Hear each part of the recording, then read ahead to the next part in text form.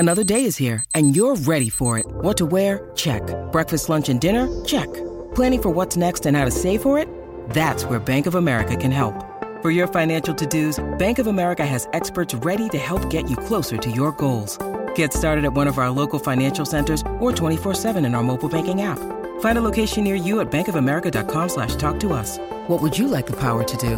Mobile banking requires downloading the app and is only available for select devices. Message and data rates may apply. Bank of America N.A., member FDIC. On SENZ.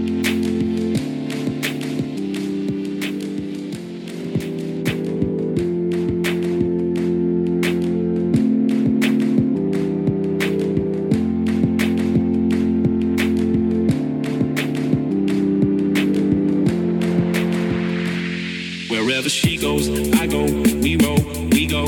Flying over cities down to Rio, it's Rio. Love that I feel, oh nothing lasts forever, but I'm down for the minute, so just chill.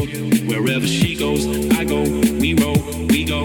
Flying over cities down to Rio, it's Rio. Love that I feel, oh nothing lasts forever, but I'm down for the minute, so just chill.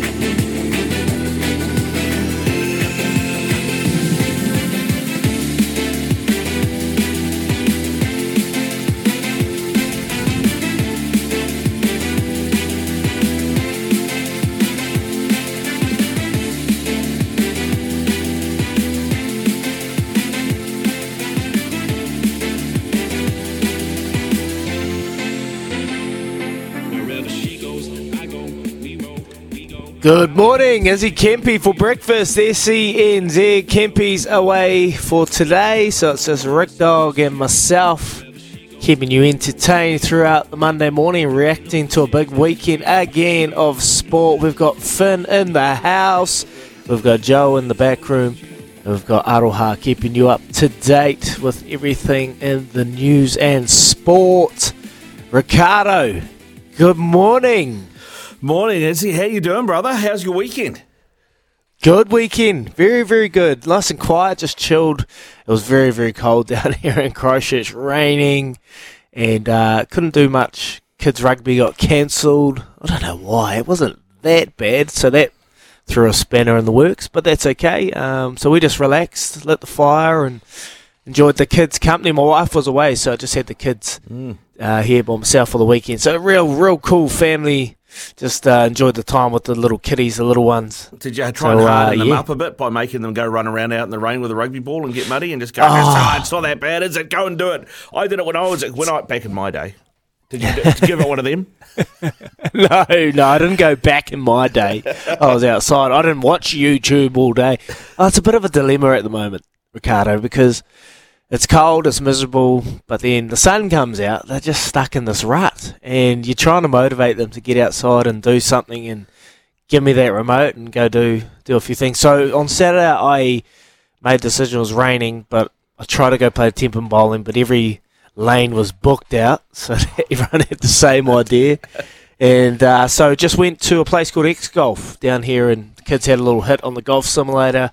Had some lunch, that killed a couple of hours, and then went to the neighbour's house, and they got a couple of little young boys, and just kept them busy for a couple of hours. But it's always the case, when it's the weekend, you want to go out and do so much. But if you're not planned, like I wasn't, everything's booked out, you're just chasing yourself, chasing your tail. So, but hey, we had a good weekend, and we just relaxed, watched a lot of sport, watched a lot of racing, lit the fire, ate some good food. Now, it was a very good weekend. Ricardo, how was yours? Mine was similar to yours in a lot of ways, is that my missus was away for the weekend, so it was just me and my daughter. Yeah, what is this? Well, mate, she was at a black belt training camp for karate. So I don't talk. I don't talk back. You see, you don't say much. Whatever you want. Yep. Sweet. No, all good. Is she black belt? Nah, she's a senpai though, so which means she's got her own class that she takes. And once you get to senpai, when they go to tournaments, they have to compete against like the brown and black belts and stuff. So she got invited along. to this black belt training camp. So yeah, it was pretty hardcore by the sounds of it. Like they did what they normally do, like a 2-hour training on a Wednesday night. They did that from 10 in the morning till 5 in the afternoon on Saturday. And then on the Sunday, they did 10 till 2 as well. And she came back covered in bruises because they were doing lots of grappling drills and all that sort of stuff where people were grabbing and you'd have to break holds and throw them and all that sort of stuff. So, yeah, so she was away for the weekend. So, yeah, it's just me and my daughter. So we just hung out. Friday night was movie night. I took her to the supermarket so she could pick up some treats. So it was, chocolate milk and chips and sit down and watch the new Ant-Man movie. And then Saturday went and saw my mum up in Warkworth. And just did that, and then had one of her buddies come over on Saturday night with her mum, and her mum's a big rugby fan, so we got pizza in, had a couple of beers, watched the Canes and the Chiefs, and the girls went and played. So that was pretty chill, mate. That was pretty much us. Oh, nice, Ricardo. Look, I don't condone violence, but has there been any moments where you've just been the dummy? And, you just had a flying kick go past your nose or something like that? Like, talk me through it. Yeah, it's been every now and then she'll go, we learned this. We learned this tonight. She'll come over and she'll go, so you do this. And then I'll go, bang, bang, bang. And she does these things. So I'm like, oh, okay, yeah, all right. Yeah, so, a little bit, mate, a little bit. But that's all right. I've got built-in natural padding, so it's all right. That's one thing I've realised. Ricardo. My son started going to mixed martial arts down here in Christchurch, and it's awesome. I went for the first time. I've been away, and he's only been 3 times, but I went the other day, and I walk in, and I'm like, I see the sensei. I'm like, I know that face. He plays golf at Pegasus. Well, his name's Panda. We call him Panda. Well, he's Kung Fu Panda. I couldn't believe it. I walked up and I said, what are you up to? He goes, and he was wearing a black belt. And I said, you black belt? He goes, yeah, and I'm sensei, and I take your kid, and I take all these kids for mixed martial arts. And then he started doing these like big tornado roundhouses and all these things. And I said, wow, we do not judge a book by its cover. Nice. I'm seeing this guy on the golf course. I'm like, man, I got you. Yeah. I got you easy. And as soon as he started doing these kicks, I said, oh, no, I haven't got you. Yeah. I'm nowhere near. So take that drop where you want, bro. Book. Take that drop where you want. No worries.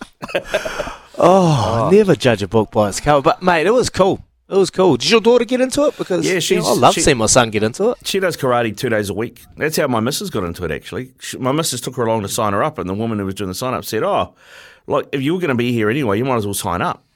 And so now my missus does 4 days a week she trains, and 1 day a week she takes a class. So wow. Well, I'm actually thinking I might get into it. Yeah. I might get into it. Yeah, it's mate. Something I've been humming and hawing about, and I think for the kids, like, what is the best thing when your kids go along? Like you want them to just gain a bit of confidence. Not saying self-defense, but you want them to hold themselves, and also discipline. Man, this sensei had them going, eh? Discipline's the big one, like that's what Rachel said to me, that she has these kids lined up because the class that she takes is all yellow and white belts basically. She had them lined up, doing drills and staying in one place for about 45 minutes or whatever it is, and parents afterwards go, I can't believe that little Johnny stood still and did what he was asked for that length of time, because and that's part of it as well. That's a big part of it is the discipline side of things, man. So no, it's really good. Really good. Beautiful. Mate. So so that was us. But I've got to say, mate, this morning on Foxy Watch, PGA What's Championship. What's the go? Because I haven't got TV. I've got TV in here, but when I finished with Sky, they deleted my app, so I downloaded it again. You have to keep me up to date. Yeah, well, he's 1 over for the round, so he's currently 3 over, so he's slipped to a tie for 25th at the moment, is where Foxy is, but he's only through 5, so he's got time to pick up some shots. Rory McIlroy's just teed off, and he has birdied the first hole, so he is now in... Come on, Rory! A tie for 7th, but leading it all, he hasn't teed off today yet, but leading it all is Brooks Koepka, 6 under. So he tees off in about 20 minutes. That's an interesting one with Brooksy. Like we spoke about his Netflix the other day. That's the only thing I have doubts, because he can get a bit of doubt in his head in the final round. Like he capitulated, or didn't capitulate, he came second at the Masters, but he had that one well and truly wrapped up and just couldn't quite get there in the final round. So that's my only little bit of apprehension in this final round is whether Brooks can continue on with this confident run. But for someone that has won the PGA twice, he'll take a lot of confidence. Brooks, Koepka, you got Connors there at second place. Hovland and Koepka, and then you got Connors, Scheffler. I've got Rory McIlroy. Obviously, I had Morikawa in my multi. That is the last time, Ricardo, that I am backing Colin Morikawa. Mate, well, speaking of bets, we've got the Punters Club at work. You know, you're in that Punters Club, right? We are in our 8th week, and every week, 2 people who are part of the Punters Club get a chance to put a $30 multi on each, so we can grow the pot, right? We yet to have one come in. And how's this, man? This was my multi for the weekend. I had Melbourne City to beat Sydney FC, tick, that came in. I had the Cronulla Sharks to beat the Newcastle Knights, tick, that came in. I had Kempy's horse just asked me for a place at Awapuni. That came in. What a win. Tick, yeah. All right, I just took it for the place at 2:30, to be safe for the multi. That came in. I've got Rory to finish top 10. He's currently 7th, and he's just birdied the first hole. All looking good. What's the one that fell over? The West Tigers, 2 wins all season against last season's top 4 team, the Cowboys. I took the Cowboys. Oh, I couldn't believe it, Rick. I didn't know. I turned it on, and it was 36-6 in the first half. And I'm like, am I seeing double vision here? Like, what is going on? They just absolutely pumped the Queensland Cowboys. I couldn't believe it. And Luke Brooks, well, he silenced a lot of the doubters. Probably had his most complete performance of the year, and Sheen's come out and threw out a bit of backup ammo for him. But mate, that was something else. I'm a Tigers supporter as well, Ricardo. Tigers, then the Warriors, because of Benji. Yeah, love watching Benji play for them, and mate, have they turned a corner? Maybe they have, because they've picked up a couple of decent results. And that is, they've absolutely just. I think it's the biggest win in their career, in their history, I should say, for the Tigers. 66. What did the Cowboys get in the end? 16 or something like that? 66-10, whatever it was. But yeah, absolutely smashed the Cowboys. So that torpedoed what was looking like a very good multi, because that was $30. That was a big multi too. It was returning 700 and something. So I was now we're just investing into Dylan's holiday fund. So. Yeah. I was rooting for you, Rick. I was rooting for you, and that one's just trips you up at the end. Oh, you poor man. Yeah, wasn't happy, mate. Wasn't happy. So yeah, so that was that sort of dealt a bit of a, because I was watching the rugby, with mate Sarah on Saturday night, but keeping an eye on the league score. And she knew that I had the bet going, so she was like, "Oh, what's happening in the league? What's happening in the league?" It's like, it's not good. It's not good. We'll just keep watching the rugby. I don't want to watch it. Oh man, that was something. And obviously, some other big news as well, Ricardo. I know we got a can't wait question of the day coming up, but Aaron Major resigns early. Made the early call, eh? Made the early call. Interesting, because I mean, he's had a mixed season, right? But Aaron Major's job as the coach of Moana Pacifica isn't just about winning matches. Like, I mean, that's what it should be about, but it's not just about that. And he had that close call with the Blues where they were up against the Blues, should have beaten the Blues, ended up losing 31-30, right? That would have been absolutely gutting. The next game changes his whole team because he wants to give these guys an opportunity to play so they can get selected for the Rugby World Cup, because he's got guys from Tonga and Samoa and Fiji and everywhere else in the team. And then that's when they concede 70 to the Canes. So he's kind of between a rock and a hard place. Hey, I mean, there is a job coming up at the Crusaders, mate. I don't know if you read anything into that. No. He's been down here. Look, there's obviously talk. They love hiring their own and keeping it internal. And he's been a past player, and he's done, a hell of a lot for this region. So, yeah, I could see him being a candidate for that position. He coached at Leicester as well, didn't he? So he's coached overseas a little bit. Coached at Leicester. He's been over there, Leicester's Tigers head coach. So he's got something on his resume. He can tick all those boxes. Whether he'll make that decision, I don't know who's the front runner for that. That's still up in the air. But yeah, it's an interesting one with Moana Pacifica. Their inclusion was so much, but it hasn't had the impact as a Fijian drawer has had over the last couple of years.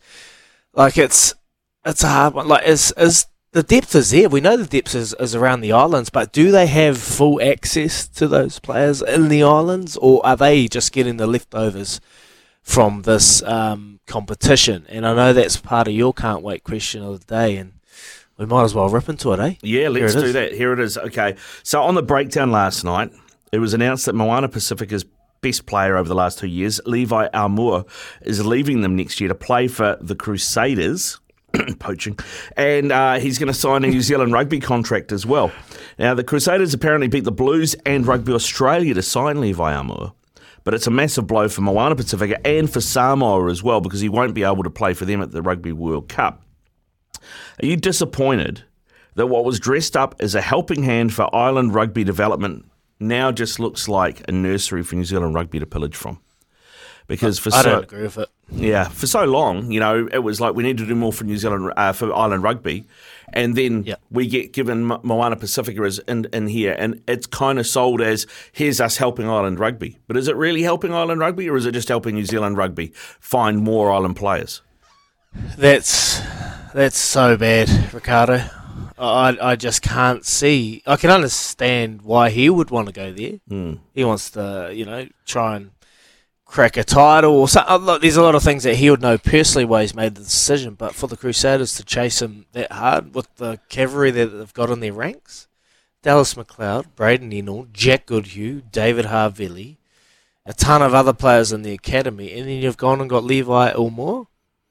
That just makes no sense. No. And I can understand the frustration from everyone out there because they are stacked. It's the same situation with Shea Fihaki, who got an opportunity on the weekend. He was very, very good too. So great to see him out there. But bar injuries, Shea would probably not have got a game. And Macca Springer's heading away, so he's going to get more input. But, yeah, look, I can understand the frustration. And I'm starting to see a lot of with the Highlanders, they're struggling. They would have loved to Levi Aumua. Well, that's the thing. I mean, I'm starting to wonder, Izzy, whether or not we have, the depth for. I asked this with Smithy a couple of weeks ago. Do we have the depth to keep running 5 Super Rugby teams in New Zealand and Moana Pacifica? Because at the moment, you look at that Highlanders team, it looks like very cobbled together and not necessarily Super Rugby quality. All of it across the board, that squad. Yep, no, I'm hearing you. It's going to be interesting to see how this Moana Pacifica plays out. They've lost their coach. They've lost probably their best player. Yeah. And now where do they go? They need to find something to build around. And at the moment, the pillars, the foundations, they're gone. They've been taken out from the bottom of them. So, yeah, I couldn't believe when I heard that news, Ricardo. And look, I'm a Crusader, but I don't agree with it. No, there you go. Well, we want to hear from you. 8833 is the Temper and Bedpost text machine, so let us know what you think of it. 8833. Are you disappointed that what was dressed up as a helping hand for Island Rugby development now just looks like a nursery for NZR to pillage from? Or is that just part and parcel of professional rugby? Let us know what you think. 0800 150 811 or 8833, the Temper Bedpost text machine. Give us your thoughts. You could win a Chemist Warehouse Mayhem prize pack valued at over $200 thanks to Chemist Warehouse and their friends at Swiss. Coming up this morning, we've got a Quizzy Dag, of course, not too far away. We're going to have your calls, your texts as well. After 7, we're going to go to the UK. Ben Ransom from Sky Sport UK. He's in Manchester. He was at the Etihad Stadium today for Manchester City's crowning as Premier League champions. We'll catch up with Ben. Marty Burke as well. From the Canterbury Rugby.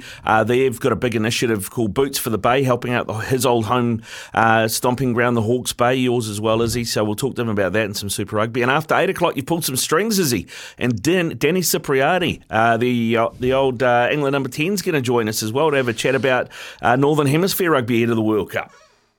Yeah, looking forward to that. Well, he's just an interesting bloke. He's been through so much. If you follow him on social media, like he was He went through some pretty tough times when he was playing, but I think he's turned a corner. He's really into his health and He's doing some cool things. So I thought it would be an interesting story to catch up. We could talk about La Rochelle and Leinster. There's plenty going on over in the north. I actually saw something suggest that he might not be fully retired just yet either, so we can ask him about that. That's coming up after 8 o'clock, so stay tuned. And we do have a Love Racing update with the one and only Joe Dirt as well. We'll get Joey's Dirt with the Love Racing update shortly. It is 6:22. You're listening to Breakfast with Izzy and Kempy, thanks to Chemist Warehouse, the real house of fragrance. It's 6:28 here on SENZ. Izzy and Kempy for breakfast. You can call us anytime, 0800 150 811, or text us on the Temper Bedpost text machine.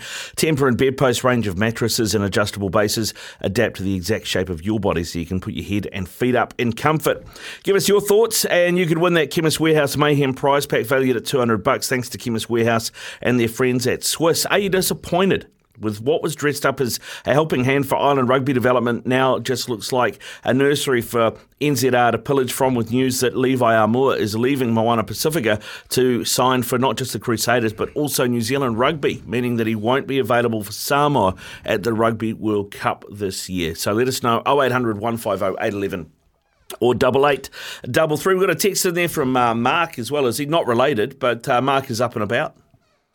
Morning, boys. I did say that the Tigers would kick on, and Mr. Kempy said, "Nah, I don't think so." That is Mark's size 12 golf shoes, if you remember him.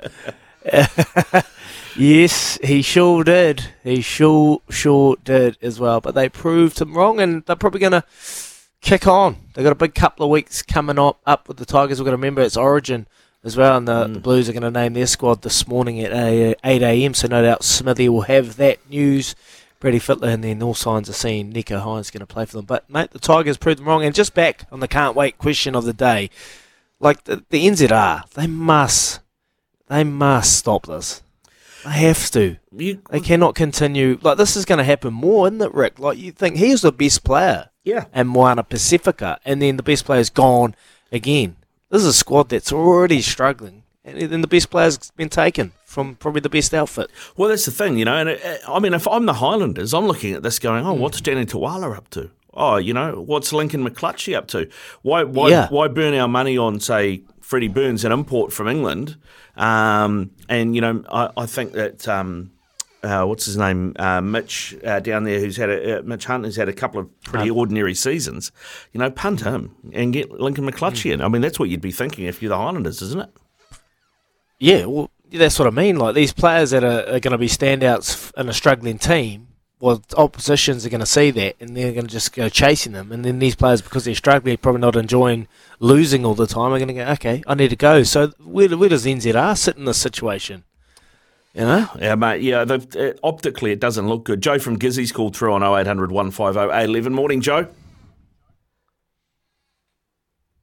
You there, Joe? Oh, he's dropped off. Sorry, boys. He's dropped off. Oh. So we've got the other Joe. Joe, so what did you want to say about the can't wait question of the day, Joe? Nothing, because Joe's here from Gizzy. Oh, we got Joe from Gizzy. G'day, Joe. Good morning to you, brother. How are you? Yeah, I'm good. Hey, boys, interesting with Moore signing for the Crusaders. I think, looking at what you're saying this morning, I don't think that Moana Pacific is really the development platform that everybody was looking for. I think it's more a platform for letting those guys who didn't make all those other sides have a place to showcase their wares. And what you've seen in 2 years is that Amua's been their best player, and he's losing. And any red-blooded rugby player wants to win. So he's got an avenue to go to somewhere where he can win. And I think you can't knock the guy. I mean, he's excelled in a team that's going backwards. He's excelled in a team that looks unfit. It looks a little bit disjointed. And we can't really blame NZRU for taking a player like that, because it's up to him to give him the option. What we could do is if it's a development team, look to go to the island, set an academy so we can draft players into that. So you've got a cycle for them to be showcased to other sides, which will develop their rugby by letting more guys play the game at the professional level. But I just think giving that guy an option to now become a Crusader is what the Moana Pacifica side has done, which is great. It gives someone else a chance to go into that setup. But I don't really think it's a development pathway. I think it's more a showcasing platform. And unfortunately, unlike the Drua, they just seem to be off the pace from the get-go. And it does need a new visit, because it's almost like the Highlanders, you know. it's where everyone doesn't want to go, but they end up because they need a job. I hear what you say, Joe. I hear definitely what you're saying, and ultimately it comes down to Levi Moore. He's made that decision, but I guess if we're going to continue down this, players are going to be coming from the islands, and then, well, Highlanders, the Blues, the Crusaders, the Hurricanes, the Chiefs, they'll be going, okay, there he is. Well, Let's entice him here. Yeah, another one. Yeah, it's an academy for NZ Rugby. Totally. That's what it's looking like. And from a metrics point of view, what they told us it was to what it is, turning into two completely different things. I tell you, Eddie and Artie must be looking good to the Highlanders about now too, with Aaron Smith about to head off, because he does a pretty good job in the 9 for them as well. We'll have to see what else develops out of that. Good stuff, Joe. Thanks for your call, brother. You're in the draw to win that Chemist Warehouse pack with Swiss as well, with $200, the Chemist Warehouse Mayhem pack. You do that right throughout the day, 0800 150 811, or right throughout the morning, I should say, and put yourself into that draw. It is about time, though, we caught up with Araha for news with Kubota. Together we are shaping and building New Zealand.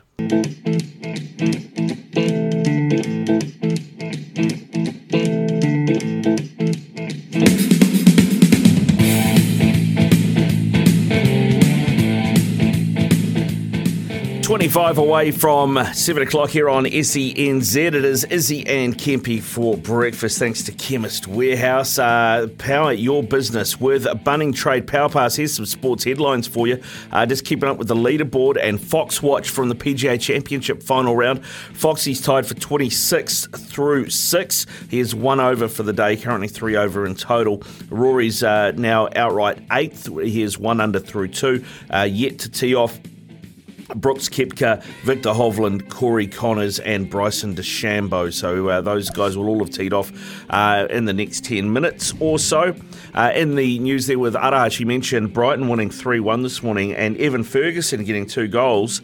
Evan Ferguson now 18 years and 214 days.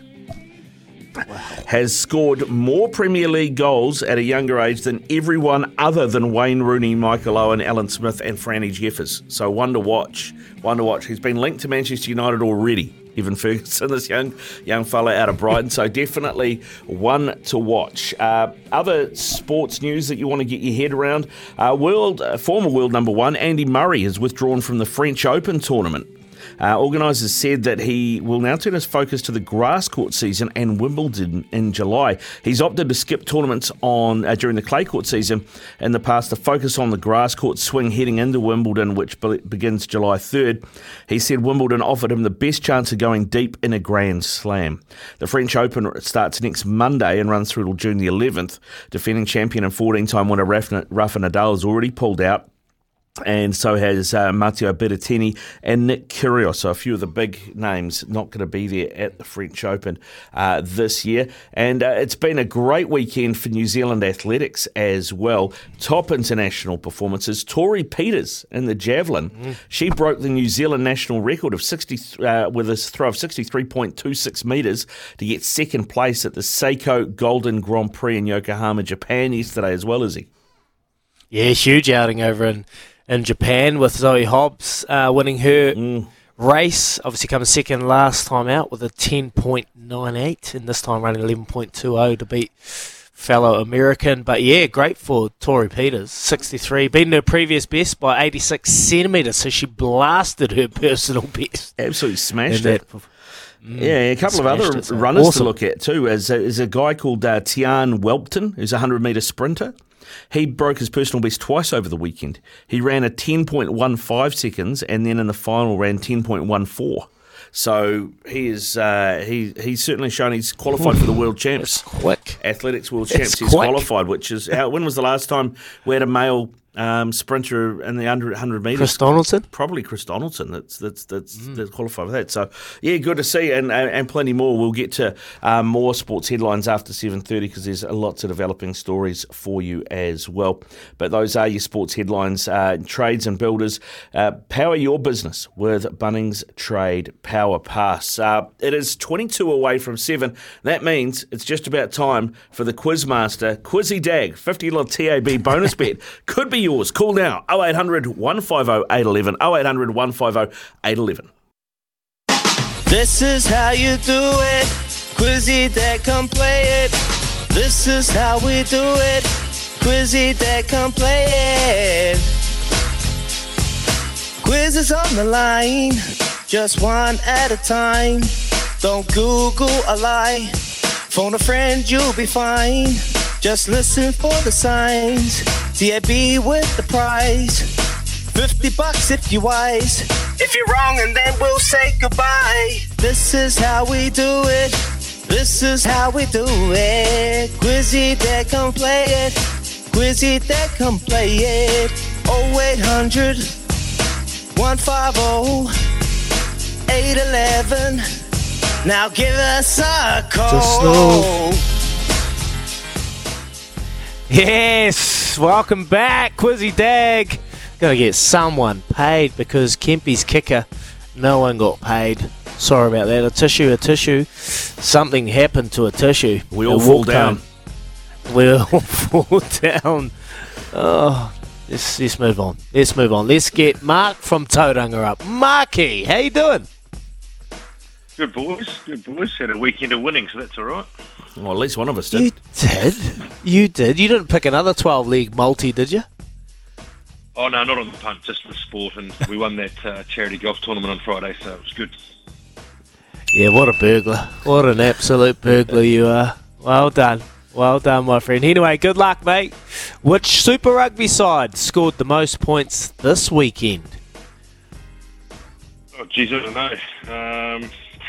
We'll go the Crusaders. No. It wasn't the Crusaders. So it's the most points, not Biggest win. not the points differential, it's the biggest win. So it wasn't the Crusaders. Appreciate it, Mark. Ed from Tolaga. So was it the Blues? It was the Blues. 45 v the Reds. Question number 2. Manchester City won the English Premier League title on Sunday morning without kicking a ball after which club beat Arsenal? Nottingham Forest. Nottingham Forest 1-0. Oh. Means Forest is safe from the drop as well. They'll stay in the Premier League now. Oh no, they got a bit of a set of 6 points. I was just having a look before. 6 points ahead of the bottom 4. How good? Question number 3. Ed, how many tries did the Tigers score in the demolition of the Cowboys? Oh man, I don't know how. 66. Okay, I've got to have a guess. 66 points. 13. Ooh, 13 is incorrect. Sorry, Ed, have a good day. 0800 150 811. It is not too late to take on me, the Quizmaster. If you get stuck, Ricardo Ball will lend you a hand. We're going to go to Brett from Huntley. Morena, Brett. Did you buy a new boat? Yep. Oh, well, I needed some multis to come and do that. That just makes me feel for that place. Oh, here you go, mate. You got your chance to get a $50 TAB bonus bet. Here we go. How many tries did the Tigers score in the demolition of the Cowboys? What did Eddie say? 13. He said 13. I'll go, little math, carry the one, 11. 11 is correct. Ooh. Well done. You know the most impressive Question thing, number I reckon, 4. Izzy, is they actually converted all 11. Oh, did It's they? so Yeah. good. Yeah. So it's 66 is 11 converted tries. No pens, nothing else, just in it. Awesome. 66 points. I can't believe it. Question number 4. Which 2 All Blacks were tied as top try scorers at the 1995 World Cup? Trainer Macca? Bang. Right on the money. John Lomu and Mark Ellis. Question number 5. We know you don't Google too, so you're going well. Who is the top run scorer in the IPL this season? Stephen Conway?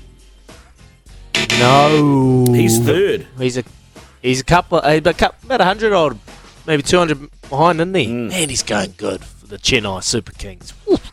Wasn't Devon Conway. Simon from Auckland. Morning, boys. Morning. Who was the top run scorer? Is it Faf Duplessis? Yeah. Faf Duplessis is correct. 730 runs. Timed that run well, Simon. Timed that run real well. You Yeah, I didn't was Google though, watching eh? it No, I was watching it the other night when Conway was batting and they brought up the stats and I saw Faf with 700 and something at the top there, so a bit lucky. Beautiful. Beautiful, Simon. A $50 TAB bonus bet coming your way, my friend. Well done. That's another day Cheers, off. boys. Quizzy Dag, Rick. actually, yeah, no, it's a hundy. Because we jackpotted it from Friday. Because we didn't No, give it's it away. not a hundy. Oh, no, did you? Because I won that other 50. If you don't get the quiz, I get it. Oh, I see. Is that how it works? Joey? Yeah, actually, from now I'll on, send you should we give it to your dad from now on? If they don't win it from now on, should we give it to you? Because your dad takes in every weekend for the Good All Punters Club. I haven't put him in recently. I feel bad for it. So maybe we should give him Okay, a 50. We'll give Dad 50. Okay, Yeah, cool. okay. Yeah. You happy I'll with give that, you. Simon? I'll give you. Well, Simon's gone now. So, you know what, Joe? I know his TAB number off by heart because this was the days when you used to ring up and make your bets. And you used to go, jet bet 9, you know, just rattle off. So I know it off by heart. Thank you for that, Joe. What a legend. There you go. Well done, Joey. That is Quizzy Dag for another day. We'll be back again tomorrow where it'll be Quizzy Kempy because Kempy will be back. We are 9 away from 7 when we come back. Joey has the dirt with a Love Racing update next. It's 6:56 here on Izzy and Kempy for breakfast. You can call us anytime, 0800 150 811 or text us 8833. Can't wait question of the day was about Levi Aumua being signed by the Crusaders and signing with New Zealand Rugby, meaning he can't play for Samoa at the Rugby World Cup. And the question was, are you disappointed that this is the way it's gone? Wasn't Moana Pacifica supposed to be about helping island player development? Had a few texts through, one of them saying, well, better than New Zealand than Australia. Well, probably can't argue with that. Boys, a draft is the answer. It spreads the talent. That's something that actually Justin Nelson's been talking about, Izzy. What do you reckon of that?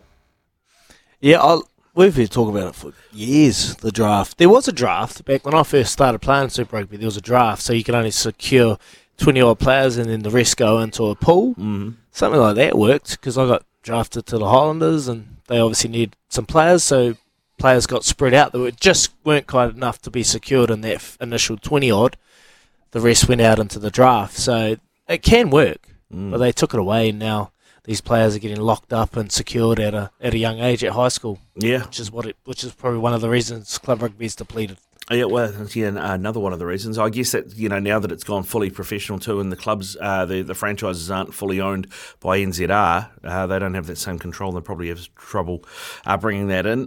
This one as well. Hi, guys. Absolute joke how the Crusaders continue to raid all weak teams. Hoffman was a Landers under-20 captain last year. Leo Willie, a future star as well, and the Crusaders swoop and poach them. The Blues are in talk to sign Thomas Umaga Jensen for next year, apparently. NZR need to wake up and do something.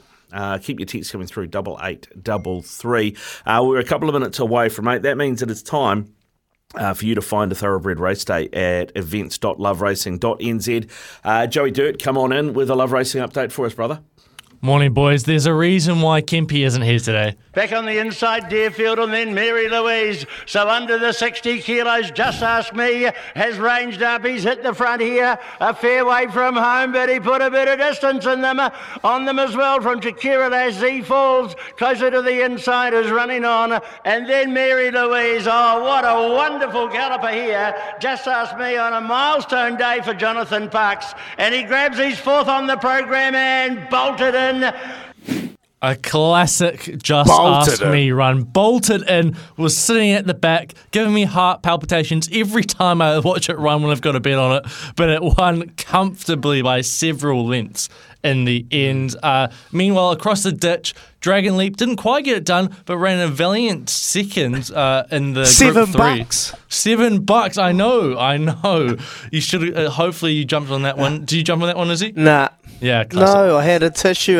I'm not going to bet on you again. Oh my God! Please make that the last time you bet on a tissue, Izzy. Please.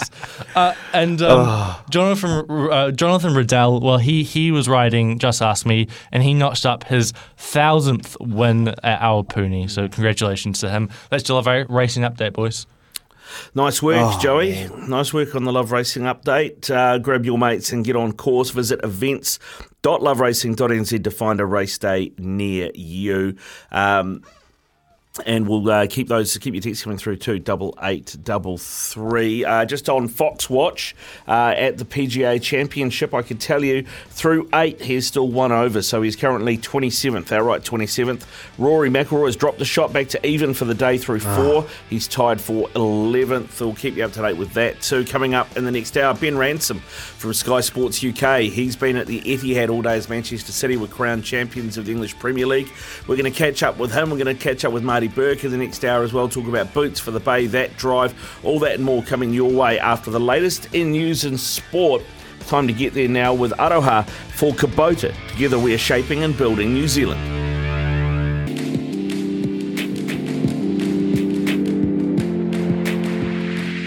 Wherever she goes, I go, we roll, we go. Flying over cities down to Rio, it's Rio. Love that I feel, oh nothing lasts forever, but I'm down for the minute, so just chill.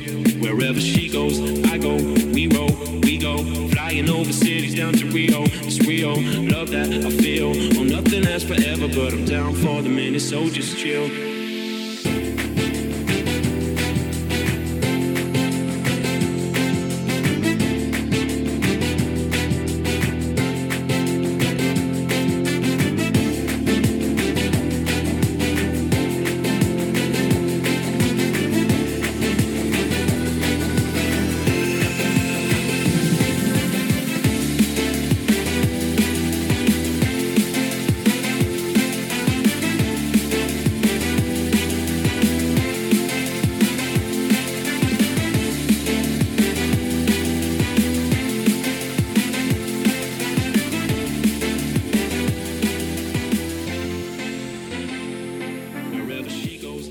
Good morning, Izzy Kempy for breakfast, SENZ. Kempy's away for today, he'll be back tomorrow. I'm heading in to go under the knife tomorrow, a surgery I've had off for 5 years since I retired. It's a big operation, osteotomy, pretty much put in context. They cut me open at the knee and break my femur, put a wedge in it, realign it, put a plate on the inside. 3 nights in hospital, 2 months crutches, and about 6-7 month recovery. So big operation. I'm pretty nervous, but I'll be back in no time.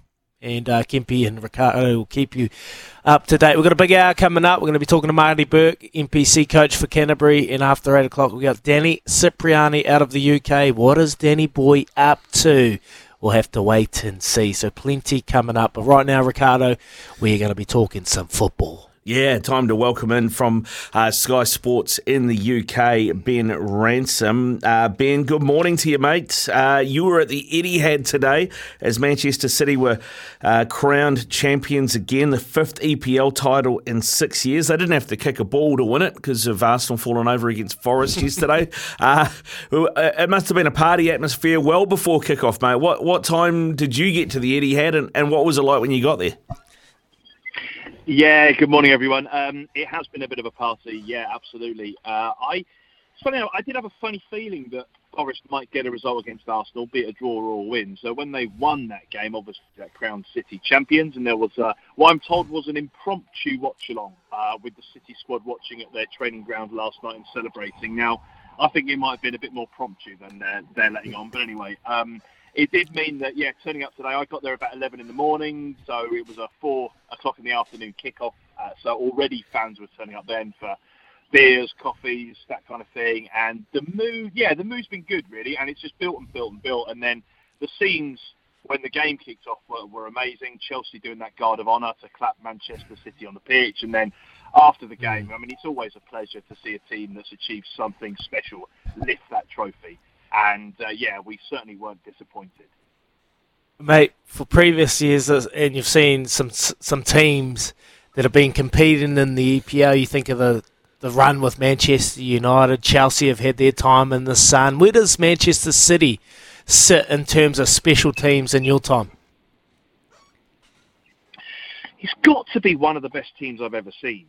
And I don't say that lightly because I watched plenty of Manchester United through particularly the late 90s when they had that treble-winning season, and then the team that was reinvented after that with Cristiano Ronaldo. I remember watching Barcelona under Pep Guardiola win the Champions League when they beat Manchester United in 2009. I've seen, obviously, Mourinho's Chelsea's.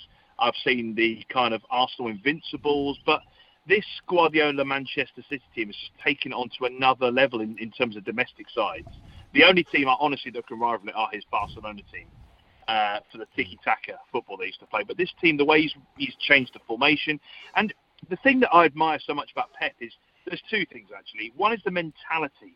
He just instills a motivation and a hunger into his players, and they are relentless when it comes to like this part of the season, when there are big games, whether they're defending titles, they're just relentless. And other teams, more often than not, fail to live with them. But also the fact he is an innovator. I mean, no one had really seen goalkeepers playing out the back as they do now before he came to this country. His first decision when he walked through the door, drop England's number one in Joe Hart, bring in a goalkeeper that he felt was better with his feet. That now is a tactic that's adopted by not just teams in the Premier League, but right down to Divisions 1, 2, 3, 4. It's amazing. And this year, he's playing with that kind of full-back into midfield or defender stepping out into midfield. Lo and behold, teams in the Premier League, teams in the Championship, League 1, League 2, they're all doing the same thing. And that, to me, is testament to how good a coach he is. It's interesting. I watched the celebrations on the pitch after the game, and all the players were getting their medals and everything, and Pep was even wearing a Manchester City shirt, but he was kind of stood off to the side, just like pretty nonplussed by it all, just letting the players enjoy it. It very much felt like, looking at him, his body language and everything, that this isn't job done yet. There's a few other things on his mind. Yeah, 100%. I mean, part of that is Pep. He always wants the players to take the credit in these moments, certainly publicly anyway. I don't think he'd ever admit too much to how much he enjoys them personally in terms of an achievement. He always tends to kind of put the praise to the players. But yeah, I think that is right. I think it is. This was only supposed to be the first of 3 cup finals. Now, as it happened, this cup final was already won before they took to the field, given that Arsenal had lost. But he spoke last week about the 3 cup finals: win the Premier League, win the FA Cup final against Manchester United. And that's no mean feat in itself. City are favourites, no doubt, but of course it's a derby, it's at Wembley, it's a final. United have been there already this season and won a trophy, so there's no guarantees there whatsoever. And then it's about focusing on the third part of that triangle, the Champions League, the trophy they've never yet got their hands on. So again, huge occasions, and I think he's just trying to manage the players' emotions right now. Who's more favoured? Man City, Inter Milan? Who are you thinking's got the favourite tag at the moment? It has to be Man City, wouldn't it? Yeah, 100%. I think City are big favourites, actually. I think nobody connected to Inter Milan, I think a few months ago, would have believed they'd have got to a Champions League final. I honestly don't. I mean, they were on the same side of the draw. It was a weaker side of the draw generally, I think, when it was made. I think that's how we all felt about it. But Napoli were the standout team, the team that obviously lifted Serie A this season.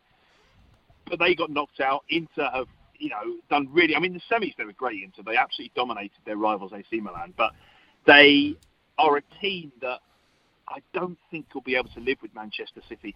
And also, I don't think Pep is going to mess around. He's learned from the previous final when he completely changed City's tactical makeup against Chelsea. He went into that game, no holding midfielder, both Rodri and Fernandinho on the bench. It was a really bizarre tactical shift that went wrong. He's done it in big games previously, in semi-finals of the Champions League, for example. But this time, the fact he made a joke before the Real Madrid game to say, don't worry, guys, I'm not overthinking this one. I think he knows his strongest team, and he's just going to let them play. And I think if they do that, they're massive favourites to beat Inter Milan. And I actually think the United game, in many ways, is a trickier game for them to navigate. Beautiful. Well, one of the first names on the team sheet will be Erling Haaland. 36 games, 33 goals, English Football Player of the Year. Is there a bigger name? And what impact has this player had on the EPL in your eyes? And I was reading Andy Cole predicts second season blues from Erling Haaland. Nothing can stop this bloke at the moment, surely. Yeah, I can't see that. And the reason I disagree with Andy Cole, as great a striker as he was, is that I can't recall seeing a young player as hungry as Haaland. He eats a lot of calories as well, so he's hungry in a physical sense too. But when he takes to the field, it's remarkable. And this was from day one. I went out on pre-season tour with City before the start of this season. I saw them play in Green Bay, Lambeau Field against Bayern Munich, and I saw Haaland in the flesh. And, just watching his finishing was amazing behind the goal. But ever since that moment, he has this drive and a determination to get to that ball, to break the line, to score the goal, to beat the defender. And that hasn't diminished.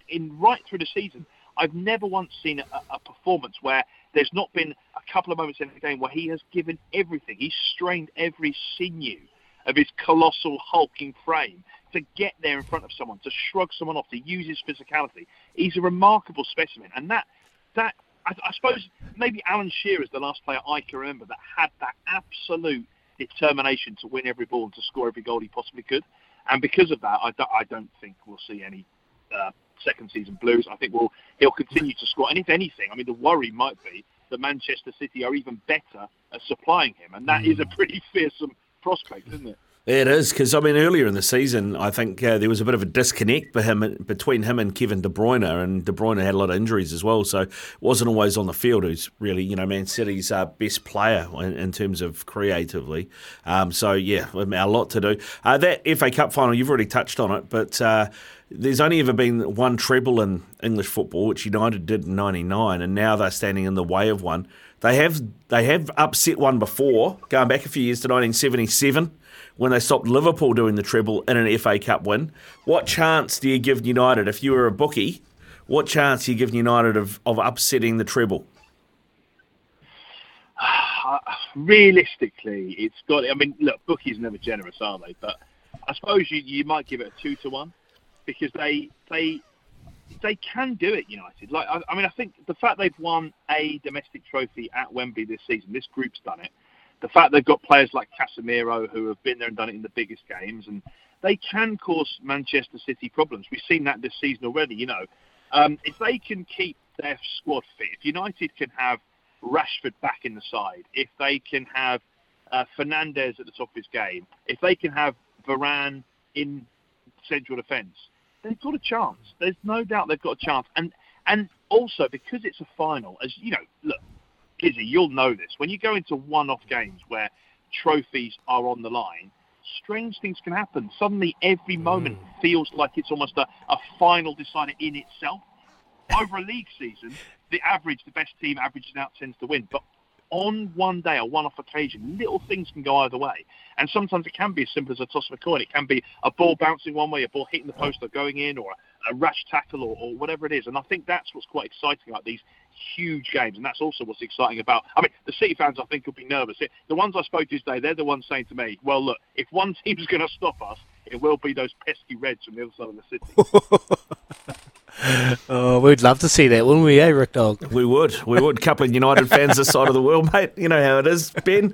I've got to ask you this next question, mate. And I asked this as a football fan rather than as a United fan.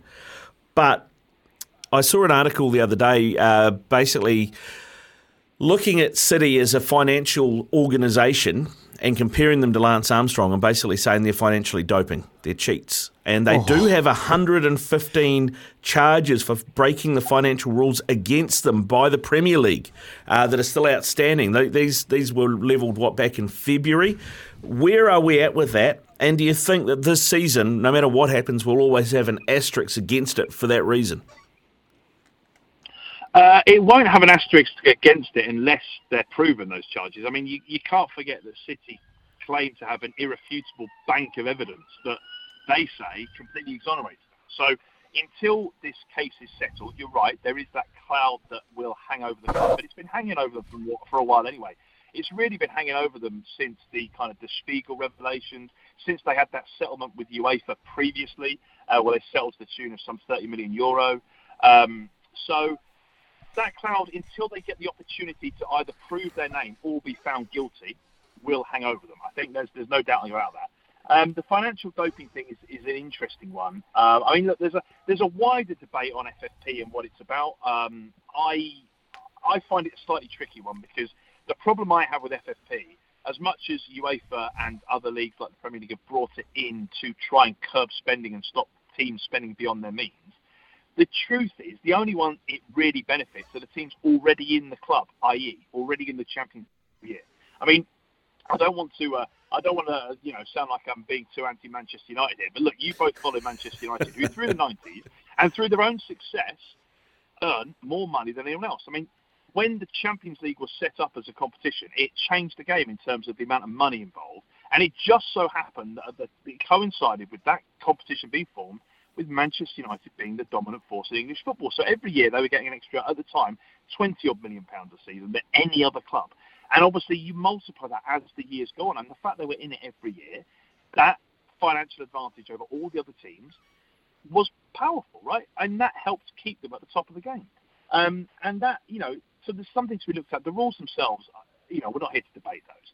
But I think what you have to appreciate with the City team is, irrespective of what's going on off the pitch and irrespective of those investigations, you've got to give credit to Guardiola and the team in front that he's got to work with. He's clearly created a fantastic team.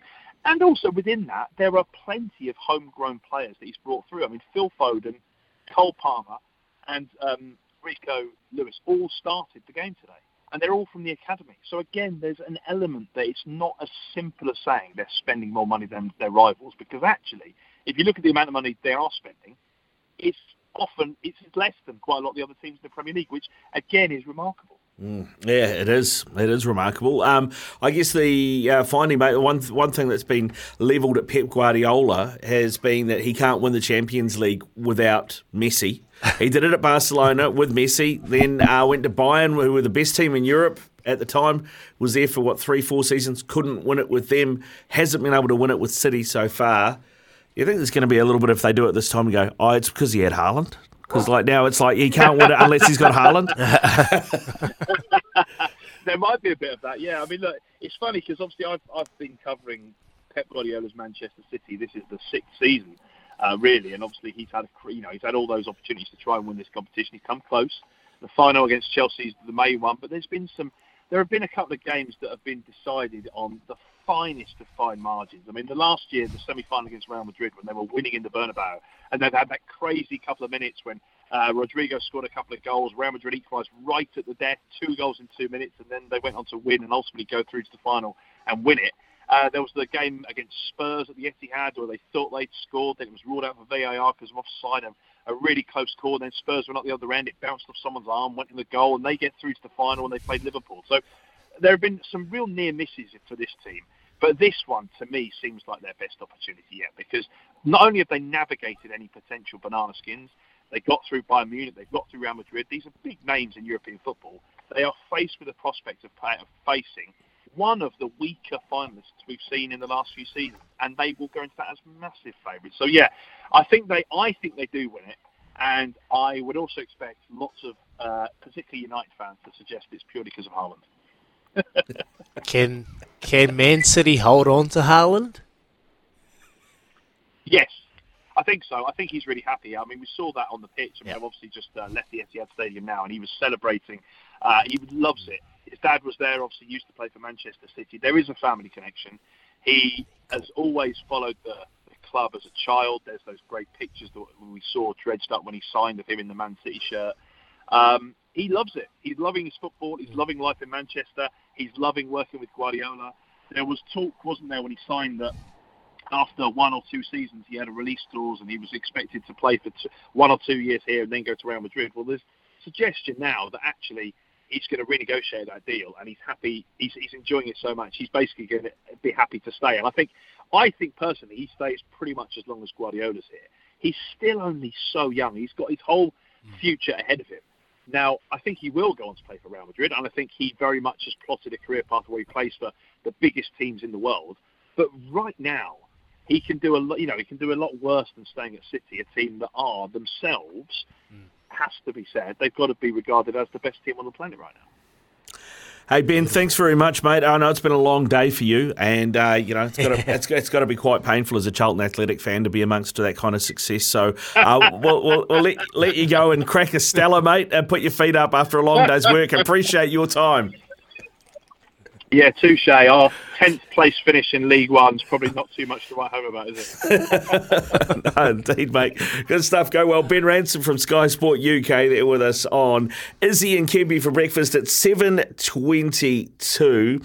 And thanks to Chemist Warehouse, this is Izzy and Kempy for breakfast, the real house of fragrance. 7:27, you can call us anytime, 0800 150 811. And time for a quick PGA Championship update for you.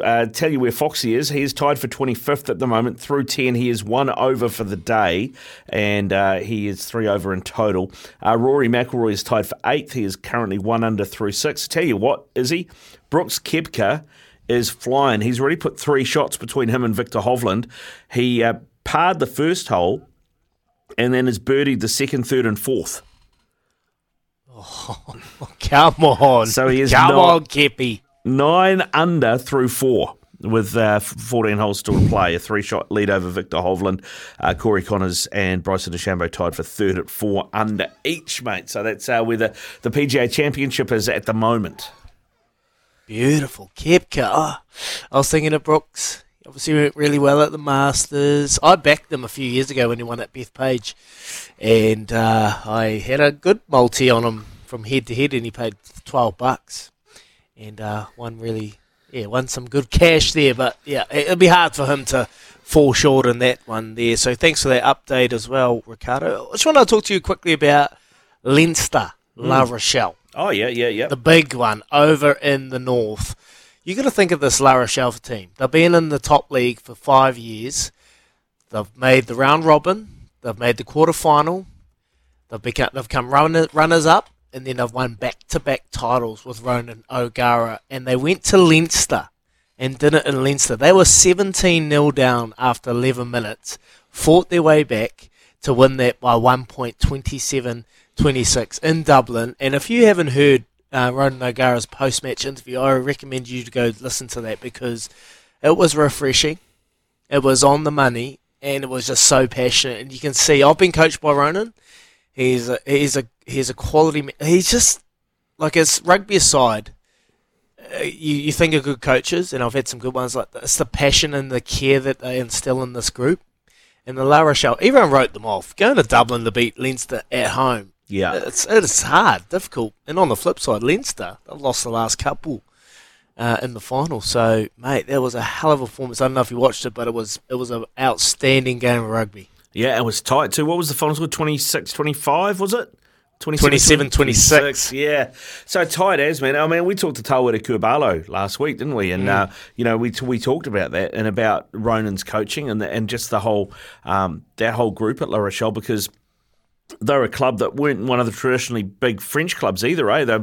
They've been sort of, in a way, they're a bit like a Man City in rugby, in French rugby, because they've had investment come in, a club that hadn't been that successful. They've had investment come in, and they've slowly grown into one of the giants of European rugby now.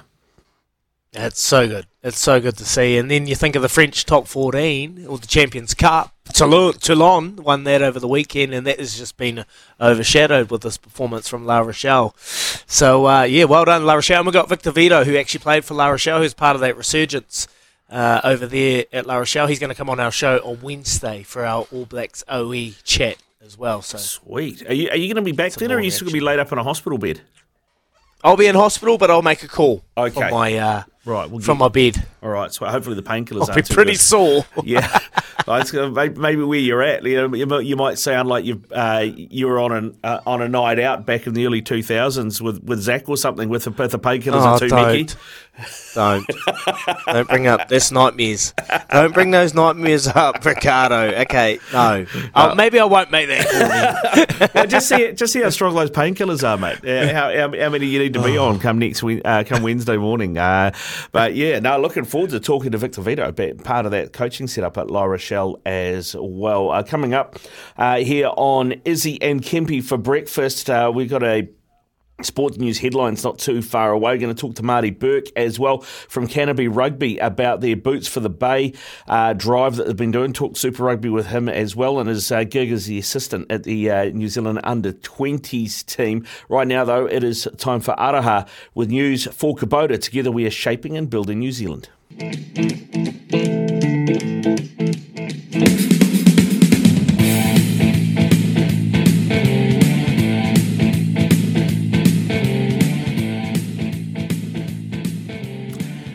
26 away from 8 here on SENZ. This is Breakfast with Izzy and Kempy. And time for your Choices Flooring poll. Choices Flooring Spaces for Living catalogue sale on now. Here is the poll for today. Is Moana Pacifica really about developing Pacific Island rugby, or just another nursery for the NZR? What do you reckon? Those are your choices on the Choices Flooring poll. View Choices Flooring's online magazine with over 100 inspiring pages of choicesflooring.com. Just head to the SEN app, click on Izzy and Kempy for breakfast. You'll see the poll there. You can vote on that, and we will bring you some results of that poll a little later on. Time now for sports headlines, thanks to Kennard's Hire. 2 easy weekend and plenty going on in the world of sport at the moment. In fact, there was a big fight over the weekend, and there was a lot of controversy as well when Devin Haney retained the undisputed lightweight world championship in a nail-biter against former unified champion Vasily Lomachenko on Saturday night at the MGM Grand Arena in Las Vegas. Judges Tim Cheatham and David Sutherland each scored the fight 115 to 113, while Dave Moretti had it 116 to 112. Now, legendary boxing scribe Dan Raphael of Fight Freaks Unite scored it 114 apiece. He called it a draw. Lomachenko dominated the 10th and 11th rounds and made the 12th round awfully close, although all 3 judges gave it to Haney. So when the scores were announced, much of the sold-out crowd of over 15,000 booed the result. As a result, Egis Klimas, Lomachenko's long-term manager, went off on the scoring. He said, "This is the biggest robbery in the daylight." Some very much English is my second language, trying to use that saying, but yeah, the biggest robbery in the daylight. Obviously overstating things about the close fight. Haney's team got Christmas in the summer. We're going to appeal this decision. Those judges, they do not understand how boxers are working hard. We guarantee we are not going to let that go. We want to show that there has been justice. A couple of other senior boxing figures have said that they actually re-watched the fight with the sound off and scored it as they saw it. And 2 of them had Lomachenko winning it, and another one had it as a draw. So obviously a little bit of controversy about the result on that one. And Aaron Major, as you would have heard in the headlines with Aroha, has resigned as head coach of Moana Pacifica after 2 years in the job. Major signed a contract in October 2021 to coach for 3 years, but it's understood that Major's informed the board that he won't be continuing in the role next season. He will stay on as head coach for the final 2 games, away to Fiji and Drua and then the Waratahs, and then depart his role. He has not given any reason as to why he is stepping aside. But you'd have to think frustration at the Levi Amoa situation. I don't want to bang on about it, but surely that's got to be part of the reason. It will be part of the reason, for sure. Just frustration, probably. It's hard to say. It's hard to say. Like, is he getting the help in behind the scenes that he was probably promised? Probably not. You know, there's probably a lot of factors to it. And Aaron Mage, he wouldn't have made this decision lightly. He's got a lot of passion for the Moana Pacifica people. And look, at the end of the day, it's probably a good opportunity for Moana to go in a different direction. You know, hasn't won a game this year, and when things don't go quite as well as you intend, then you got to make some decisions. So I commend them on that, making that decision early. Whether there was board pressure, we don't know. But the Levi Amoa situation, I've already touched on it. It is, yeah. I can't believe it's happening. And you look, Joe from Gizzy's come on and said these players got to make their own decisions. That is the reason why Noah Hotham and co wanted to go to the Crusaders. They want to, better their careers or go and try and win a title or have a real chance of winning a title. But on the other side, New Zealand Rugby surely would have seen this coming and have to put some roadblocks in place. Otherwise, it's going to continue to happen. What about the next best thing that comes out from the islands, Ricardo? Yeah. And they're playing for Moana Pacifica. And these 5 franchises come on and go, wow, we want that player. And this player will have, a lot of confidence, or he'll want to make that decision to go and play for these teams. But the New Zealand Rugby have to put a stop on it, because otherwise it's just going to deplete them. And then what's the point of having Moana Pacifica in the competition if they're depleted? Yep, because you want teams that can develop and then challenge for the title. You don't want teams in there just to make up the numbers, or are never going to go anywhere, right? because it kind of takes away from the whole point of it. Just continuing on those sports headlines, you mentioned it earlier, but Zoe Hobbs blasted to victory as well over in Yokohama in the women's 100, running a time of 11.2 seconds. She beat American Destiny Smith-Barrett by over 0.2 seconds as well. So going really well, Zoe Hobbs at the moment. And Tom Walsh unleashed his best performance of the year in the men's shot put. He threw 21.86 metres in a throw fest in Tucson, which meant he won the thing, and he won it quite comfortably by, I think, about 70 centimetres over the second thrower. So Kiwis going well in athletics all over the show. There you go. That is your sports news headlines. Thanks to Kena Tire. 2 easy weekend, 2 days higher for the price of one. Visit branch today. T's and C's apply. It is coming up 20 away from 8 when we come back. Marty Burke joins us out of Canterbury Rugby to talk about boots for the Bay Super Rugby and been an assistant at the under-20s. Well, if you've listened to this show before, you know the Hawke's Bay Canterbury connection is strong. Like me, Marty Burke is a boy from the Bay who has spent a couple of seasons down here as an assistant coach for Canterbury and is now taking over the head coaching role while also lending a hand to the New Zealand under-20s team while prepping for the upcoming NPC season. He's also helping collect boots for the Bay, sending cleats back home to give the people in the community who lost their rugby gear in the wake of Cyclone Gabrielle. It's a great initiative started by Canterbury Rugby, and Marty's with us this morning to talk about it. Morning, Marty. How you doing, bud? Good, thanks, mate. How's things with you? Yeah, all good, all good. Just chipping away, my friend, but there's been some awesome work, particularly here on SENZ. Ian Smith did a big auction there in Hamilton last week, and raised $70,000 for the Hawke's Bay Foundation, mate. You're doing your part. How's that going? Yeah, it's going really well. Other than having to put up with the smell of 200 pair of boots sitting in reception for a while, it's going awesome. And our community engagement team did a lot of good stuff around linking our community, as you know yourself, Izzy. The Christchurch Rugby Fraternity is a pretty passionate group of people, so they rally really well to get behind things like this, and something to be really proud of. So how did this come about, Marty? Like, obviously, and where the boots, have you gone out to the clubs, and where will these boots end up in the Bay?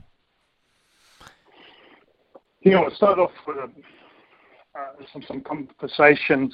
One of our engagements, when George Berry sort of grabbed it and run with it, and then put it out into social media with all the clubs, and what started as a trickle turned into a bit of a flood, and there was boots and shoes, and it was awesome. As I understand, the boots Hawks are really appreciative of it, and it's the boots are going to end up in Wairoa. Beautiful. Having spent a bit of time up there, it's great for their community. Marty, have you managed to organise a truck yet to head round to Dag Manor and pick up all the thousands that he, no doubt, from all his time and bludging off Adidas over his career, he's managed to put away somewhere? Oh, mate, the only fear around that is probably the athlete's foot that's probably hiding inside of him. They're toe jammy. They are toe jammy. But you are right, Ricardo. I've got plenty. I've got a few there. Are you still taking donations? Oh, mate, they always take donations. I think that's one thing. Doesn't matter where they are. And I know the cyclone was pretty unfortunate, but I think there's always people in need for boots and equipment to use, and we get some, we send them out. Oh, well, there you go, mate. I'll go. I've got plenty of shoes lying around that I don't even wear. And so after this, I'll pop in. Are you in and about the Canterbury offices? I'll pop in after this. No. Yeah, someone will get there. Bring in those high top pulps of yours too, mate. But they'll look bloody great. I've got some high top Adidas white ones there that are lying there, and I've got heaps of sneakers as well. So I'll bring a couple of pairs. Just make sure I know you from Hawke's Bay. You'll be like, oh, these are nice. They'll go in my bag. They'll look bloody good at home. So don't you do that, Marty. Hey, Marty, look, obviously we're a couple of months out from start of NPC. You're starting to ramp things up in terms of preparation, getting the blokes all ready to go? Yeah, we're probably more out putting our planning together and all that stuff. We're in a fortunate position that a lot of our guys are involved with super teams. I think every time watching the weekend's games, trying to hold your breath and hope no one gets injured. We picked up a couple of, Sam Derry the other week breaking his arm was a little bit unfortunate for Sam. But that's the nature of the Super Rugby. The boys love playing it, and those New Zealand derbies are bloody brutal. But in our space, we're just letting the boys marinate in their franchises, and hopefully they'll be fizzed after last year to get back in and go one better. How does it work for you in a year like this, Marty, where you mentioned Super Rugby, of course, that is getting to the business end now, but you got a World Cup, so, there are some super players that you might have had in NPC in other years that you might not get this year. How do you work on that as a coach, and how big a squad do you have to carry? Yeah, really good question.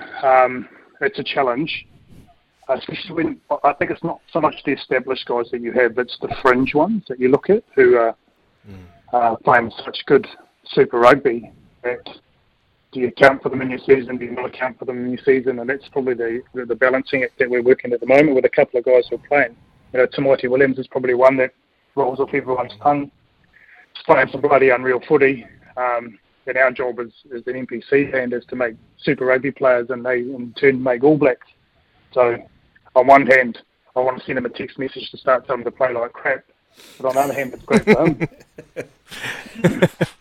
Yeah, it's a tough one to juggle. You've got to worry about your own backyard, but then these players want to continue on. And, mate, the way that Tamaiti's going, wouldn't be surprised if he's in those conversations. But on the other side, mate, you lend your hand with the under-20s. They're obviously shooting off shortly. And I'm getting a lot of confidence out of a young Noah Hotham playing extremely well. I thought he'd be a big impact for the Crusaders going playoffs, but he's got a priority, and New Zealand under-20s is that priority. Are you confident with the squad that they're assembling for the 20s to head over to South Africa?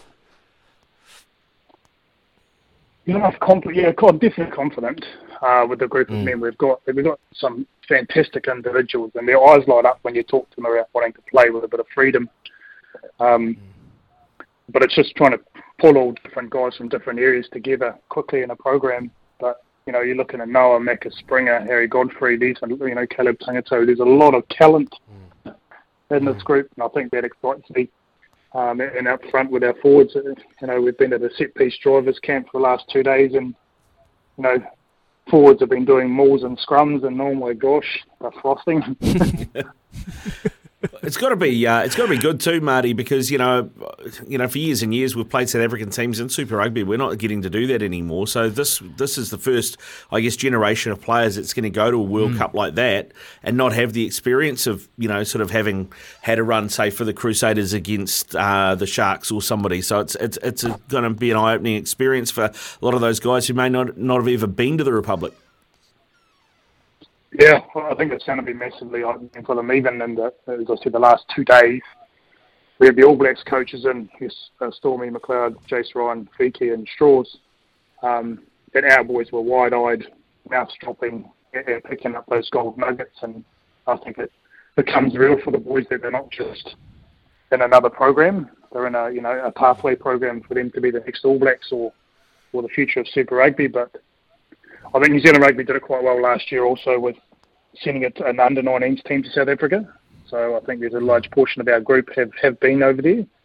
And it was just playing Western Province in some of those teams as opposed to international footy, which, as you know, is another level. But there's absolute excitement and competition within the group because we do have to reduce the numbers at some stage.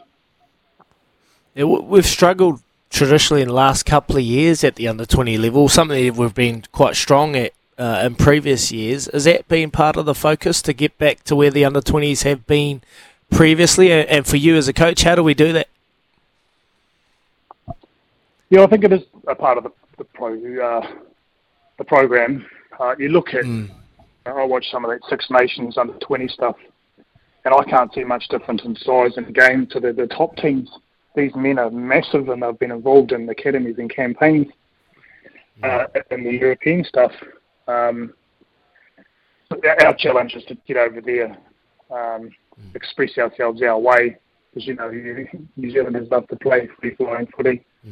But do us better than us. Don't worry about them too much. They're always going to be there.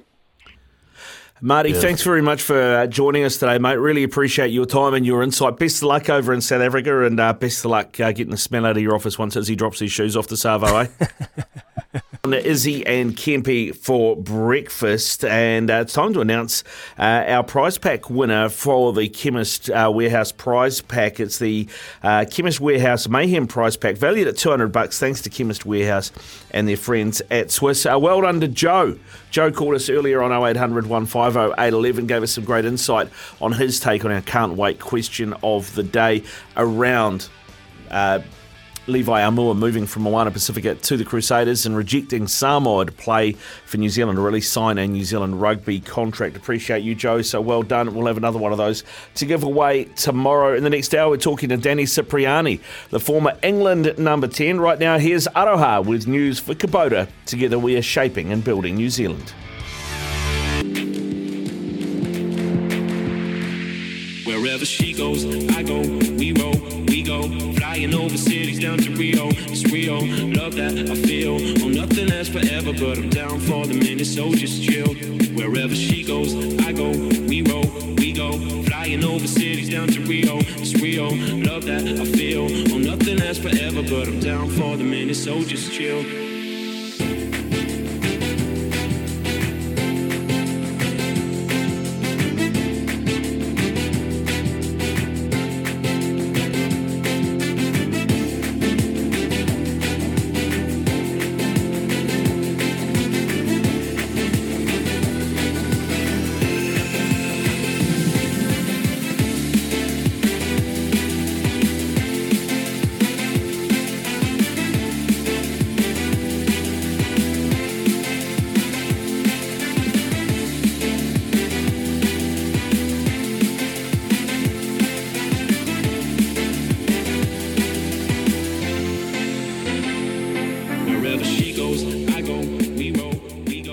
Yes, welcome back, Izzy Kempy for breakfast on SCNZ. We've got Rick Dog in the house carrying us through the next hour, big hour ahead.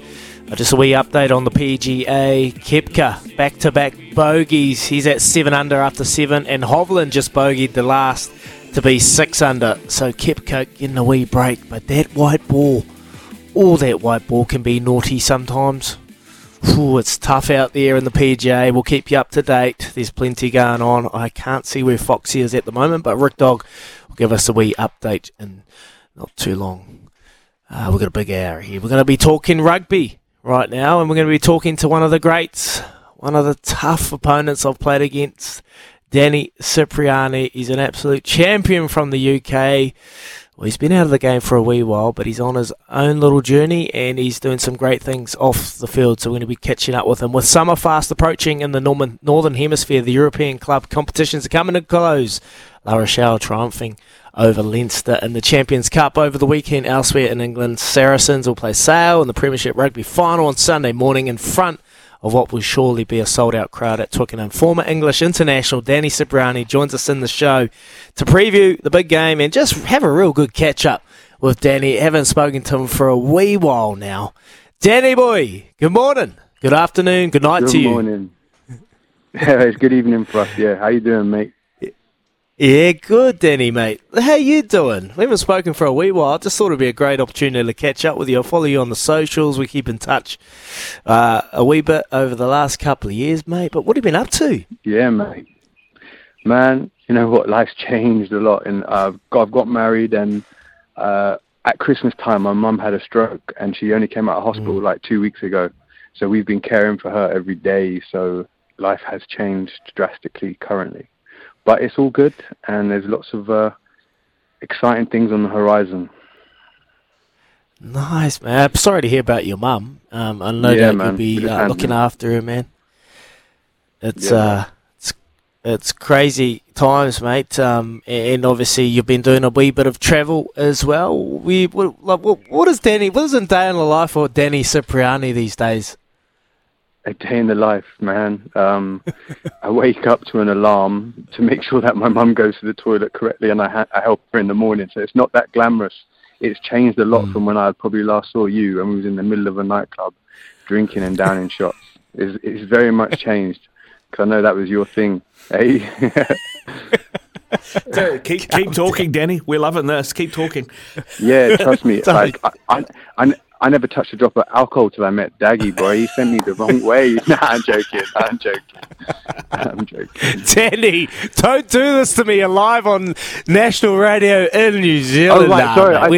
I thought it was just a private call. My bad. Sorry, bro. Oh, you're funny, man, mate. We've had some good times, I must admit. But rugby, like, you obviously got a lot of things going off the field and you're taking care of your mum. You've just got married to your beautiful wife. Yeah. But rugby, is that still something that you're passionate about? Yeah, man. Like, for sure. I'm super passionate about it. But I'm sure, as you know, over in this part of the world, the way that we coach, the way that we teach our players and have a team unit is very different to you guys in the Southern Hemisphere. We don't have much culture deep-rooted in our system. We don't have much tradition and heritage in that sense. And in doing so, it's quite a dictatorship environment. So if I can be in a team and a squad where it's shared responsibility and the coach is willing to listen to ideas and we speak openly and it's not his way or the highway, man, I'm ready to play, because mentally I've never been fresher. I've never felt more present on and off the field. But, if that don't come, I'm excited about what's to come. Danny, I read an article that only came out a couple of days ago that said that you haven't retired yet. You might play. You've said, I might play again or I might not play again. My best rugby could be in front of me. Where do you see yourself playing? I mean, do you see yourself playing in the English structure? Would you like to come down here and play some Super Rugby, or is it France? Where are you looking? Do you know what?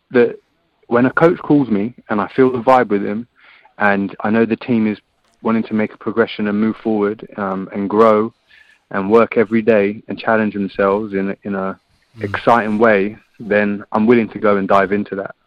And if there's a coach that's willing to, speak a bit of rugby with me, because the previous teams I've been in, I've coached and played, but the coaches over here, they don't like the way that I did it, hence why I've always been labelled disruptive, but we've always been successful. And for me, as long as I've got that license to come on and have that responsibility, man, my best rugby could be in front of me. But I'm also very at peace if I don't play again, because there's nothing I can do about that control. So we hope to see you out there, Danny. I remember you running around for the Rebels, disrupting there over in Melbourne and running an absolute clinic on the Super Rugby field. Do you miss it? I did more disrupting off the field in Melbourne, I'm not going to lie. That for me, I had to get away from England because I had paparazzi on my case every day. I was being written about every day. It was so intense. So I was like, I need to go away, play Super Rugby, because the only reason I ever played rugby is because I used to watch the Hurricanes and Christian Cullen when I was a kid. Second best New Zealand fullback ever, Daggy. So what I used to, when I went to Melbourne, I had such a break from the English media and the pressure, and I know the Aussies love a schooner, so I ended up drinking a little bit over there. It was good fun. It was good fun, but I did love it on the field too. What are the challenges playing in England at the moment, Danny? Like, can you just elaborate a little bit more for the life when you were living over in? I know you're in the spotlight every single day. You're rolling with some pretty famous pundits out there. Like, what was it like for you playing rugby in England? Do you know what? I think the biggest difference between Southern Hemisphere and Northern Hemisphere on just a structural basis is Northern Hemisphere's English rugby anyway, is more wrapped in fear than playing to win. Like, it's always from here, percentages. Do this from here, you'll get this outcome. Percentage play. It's never really in the moment, which is, at the line, making decisions, picking the best option, which is something, I worked hard to excel at. And in doing so, it kind of goes off the structure or the plan of what's meant to be next. But in that moment, if the best decision is a short ball or a 30-metre miss pass, then I make that call in the moment. So for me, that's the biggest difference, because I see you boys over there, you play free. It's like play what you see. There is a framework to what you do. But then when it's time to turn on the jets or to turn on a little bit of magic or a little goosey, I know you weren't shy of that, Daggy, so that's what happened. Danny, I mean, what you've talked about, it seems it's quite an authoritarian coaching way that they have in England in English rugby. What about post career for you when you do hang up the boots? Do you want to coach and do you want to be able to bring this attitude to your coaching and to English rugby in general? Oh man, do you know what? When I get driven or there's a compelling desire out of me to go and coach every day, then I'll go and do it. I think to go and coach, you've got to be completely invested in what you're doing. Like right now, I still want to play. I've just done my book. I'm just finishing my book. I'm really keen to speak to athletes about true authenticity and being themselves in a world over here where every English interview is given and sounds the same because we get judged heavily on what we say and things get taken out of context. All the English footballers, rugby players, it sounds very dull and straight. There's not much character involved. And I want to try and go to the middle of that and create something where people can be themselves, because it only means you're going to play better on the field. If you can have that complete full awareness on and off the field, you're going to play better. You can't turn it on and off. Otherwise, that's where you get those staccato type performances. Where are you then on English rugby at the moment and the English rugby team with Steve Borthwick in charge? And the reason I ask this is obviously it's a World Cup year, but when he was given the job, or around the time that they were in the process of giving him the job, I talked to Chris Foy at the Daily Mail, I talked to Martin Gillingham, who you'll know as a commentator. Both of them said it's a step backwards for English rugby if they go with Borthwick. What's your take on what you've seen from him as the English coach and where England are ahead of the World Cup?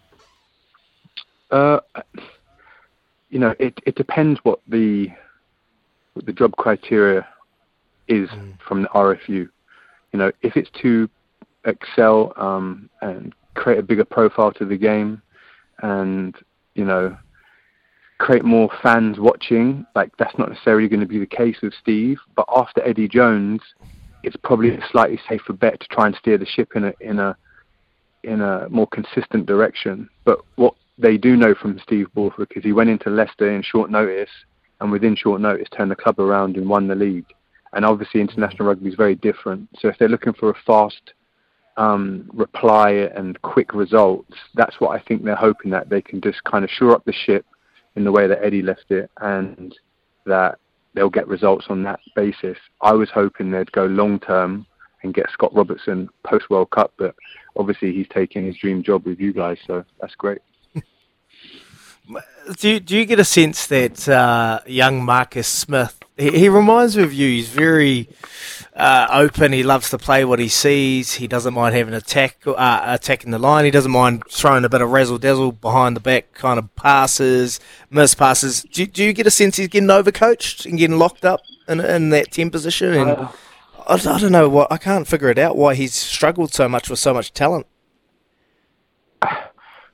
For me, what happens when you go to England is there's a freedom you have at club level. When you see that with Marcus, you see that with Danny Kerr, they go and play. Yeah. But at England International, for almost every coach I've had, they want to predict the first 20 minutes. They want to predict the first launch. They want to predict, and it's very like you go into the game with these like cornerstone things that are going to happen. And if it goes slightly different or slightly off plan, I just feel like people aren't ready to get back in sync and find a new way of operating like that. And I think the pressure to come in and not have the best coaching in terms of framework around him, it means he can look isolated as well.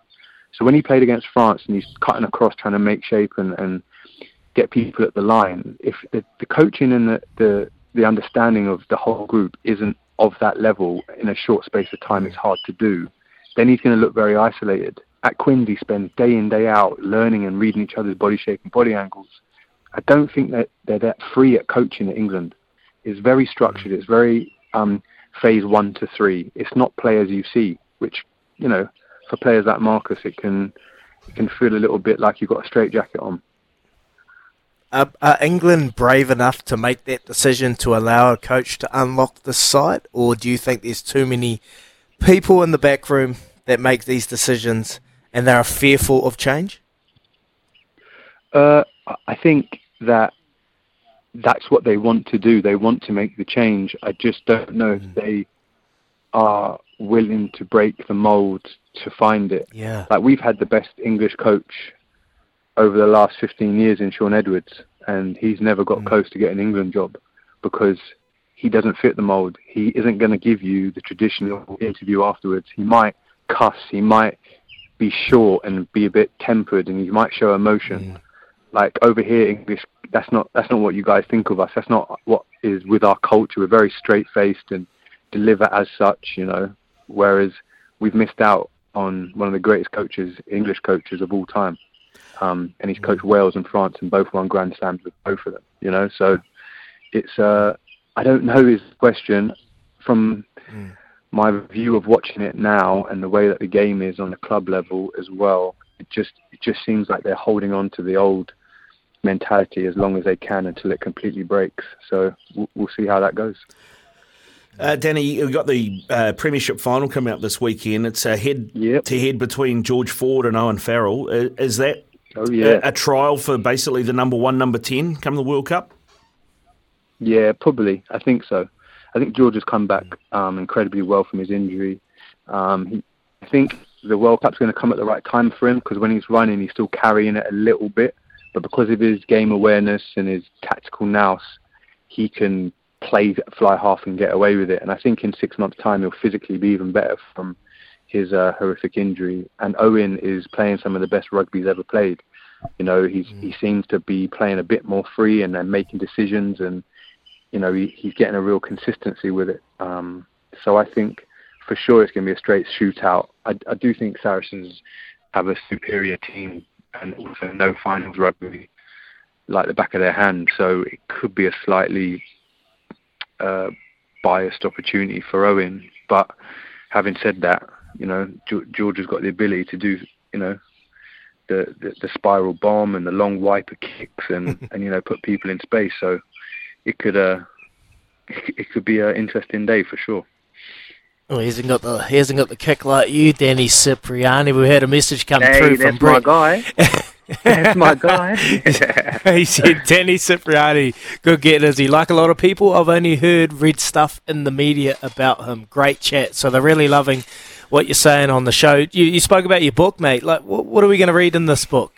You're going to be completely honest? We're going to get a real understanding? I think you've been unfairly portrayed in the media. Like I said, I've known you for a while now, and I've got a lot of time for you. Yeah. What can we read in this book?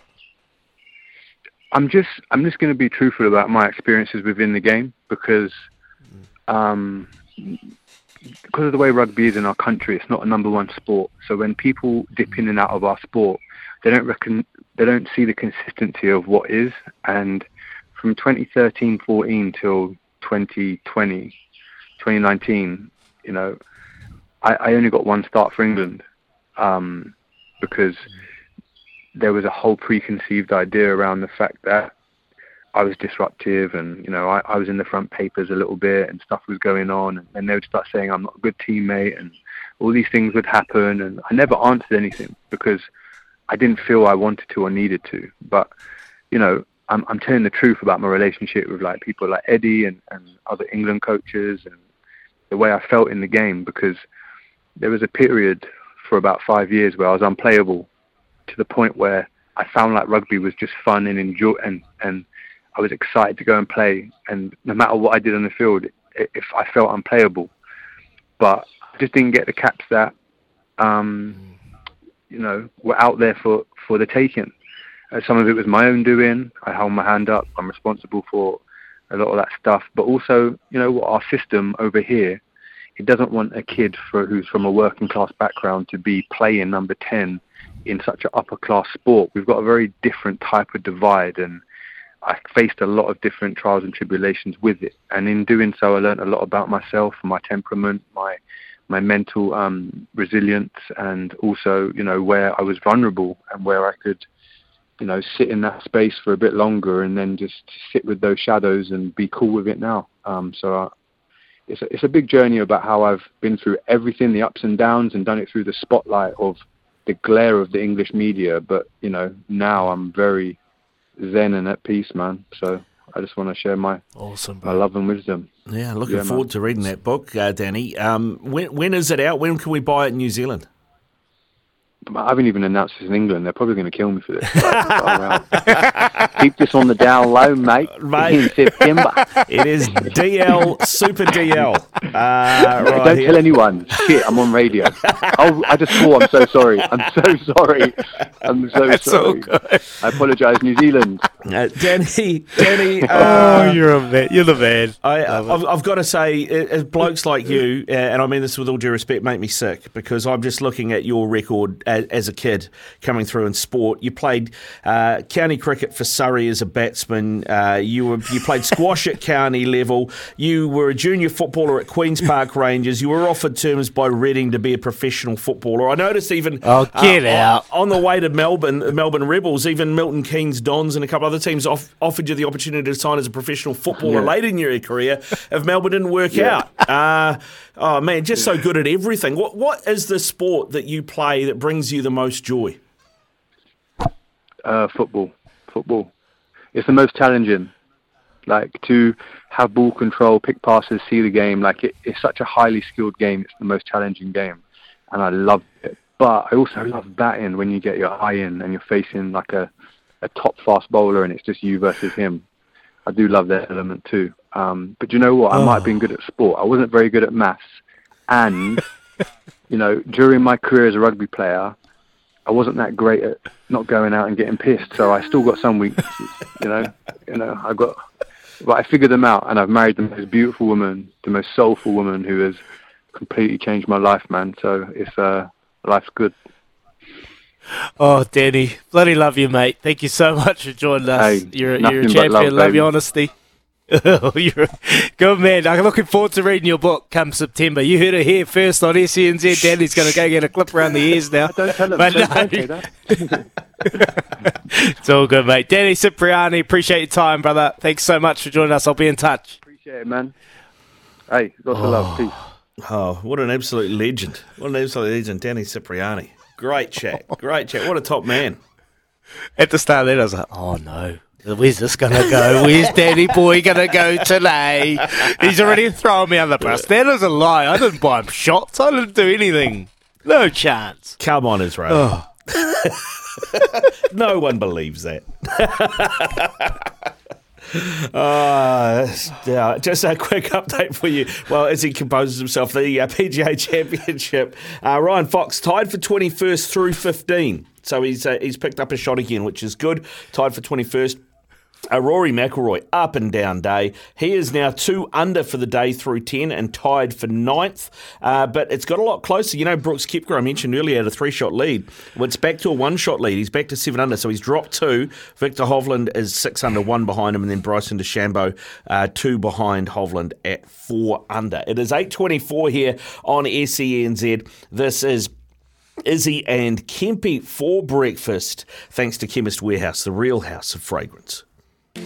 It's pretty much 8:30 already here on SENZ. It's such a good chat to Danny Cipriani. Oh, mate, it was hard. I wanted to keep talking to Danny. There was so much more we could have asked him, particularly about you and nightclubs. What sort of shots are you buying, is it? No, I didn't buy any shots. I don't know what Danny's...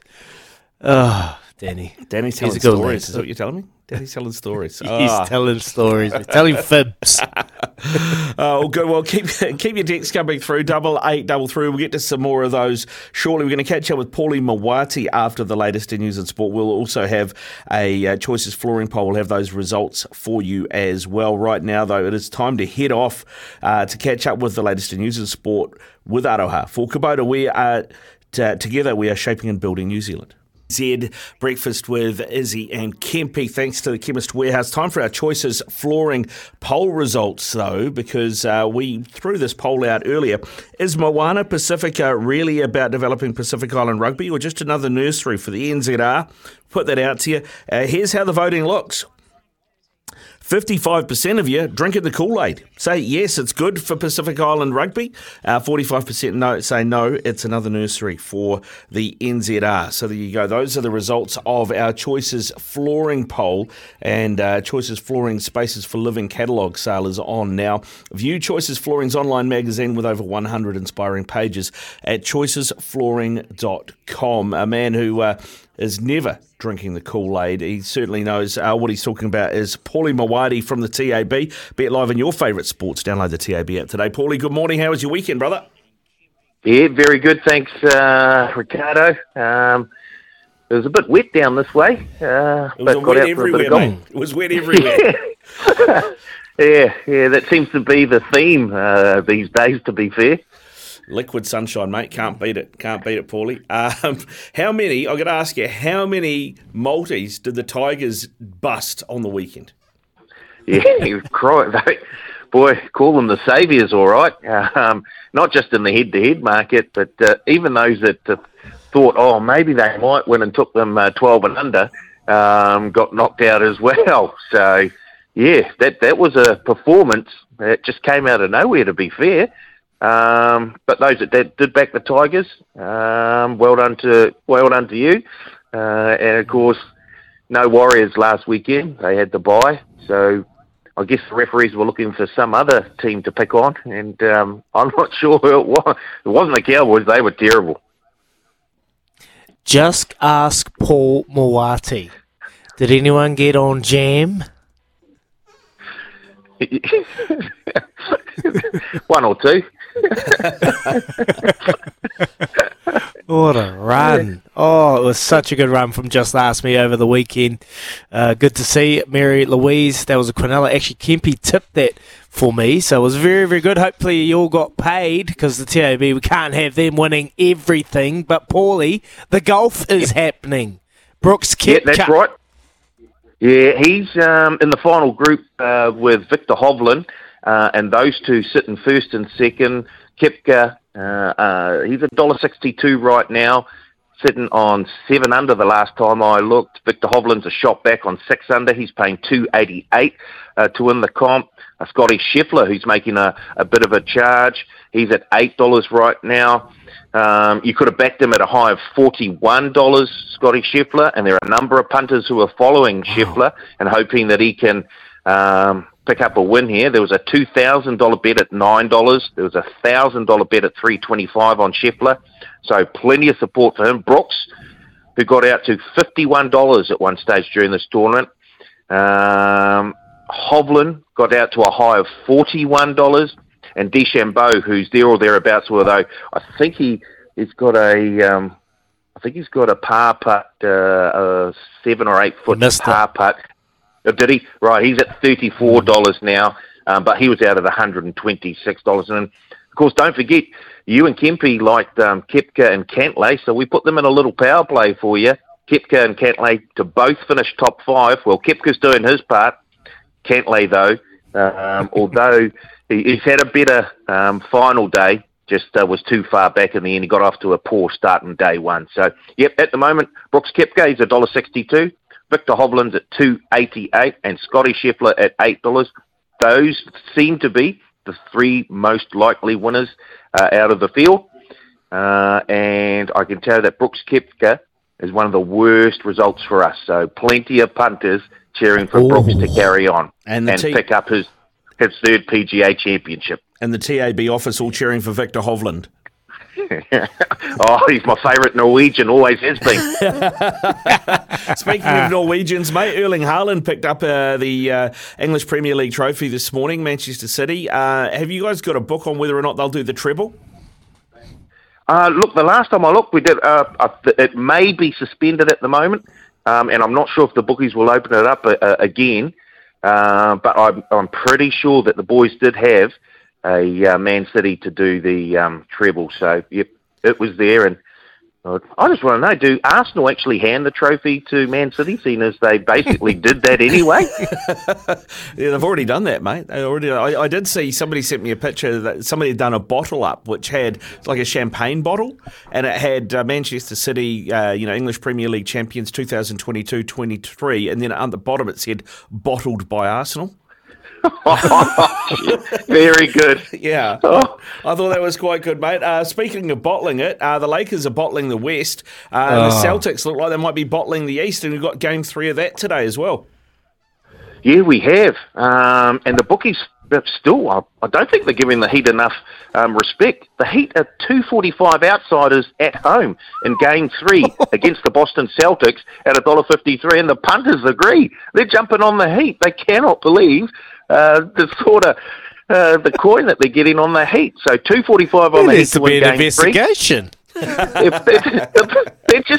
The punters are getting stuck in. There are plenty of power plays, and there's a same game claim on this match as well. So if you like your same game multis, you can get stuck in there. But yeah, at the moment, it's very much, pretty much, 80% of the turnover in that head-to-head market is on the Heat at 2.45 as opposed to the Celtics at $1.53.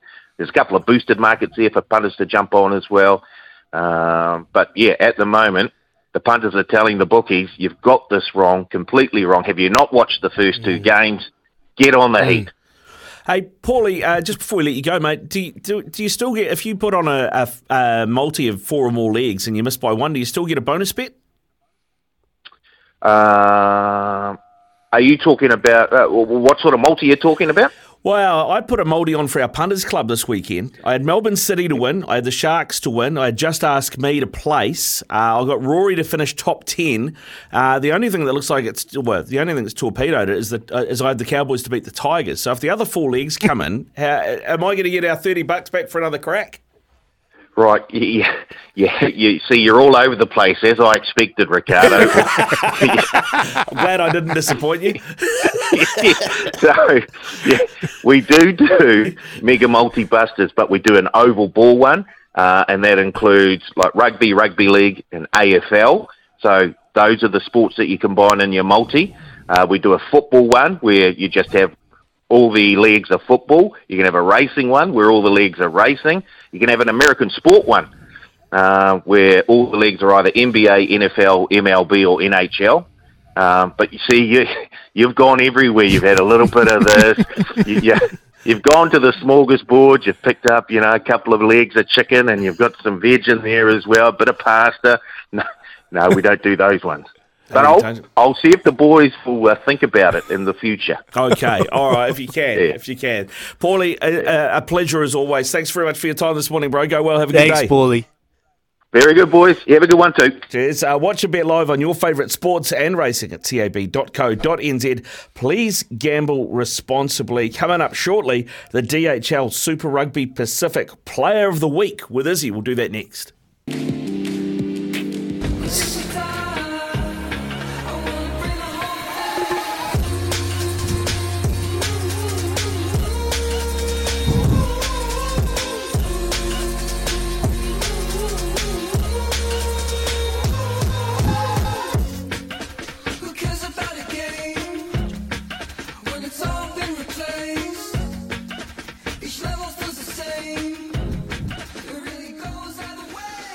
It is 13 away from 9 here on SENZ. Izzy and Kempy for breakfast with Chemist Warehouse. Izzy throwing shapes in Christchurch, listening to that tune.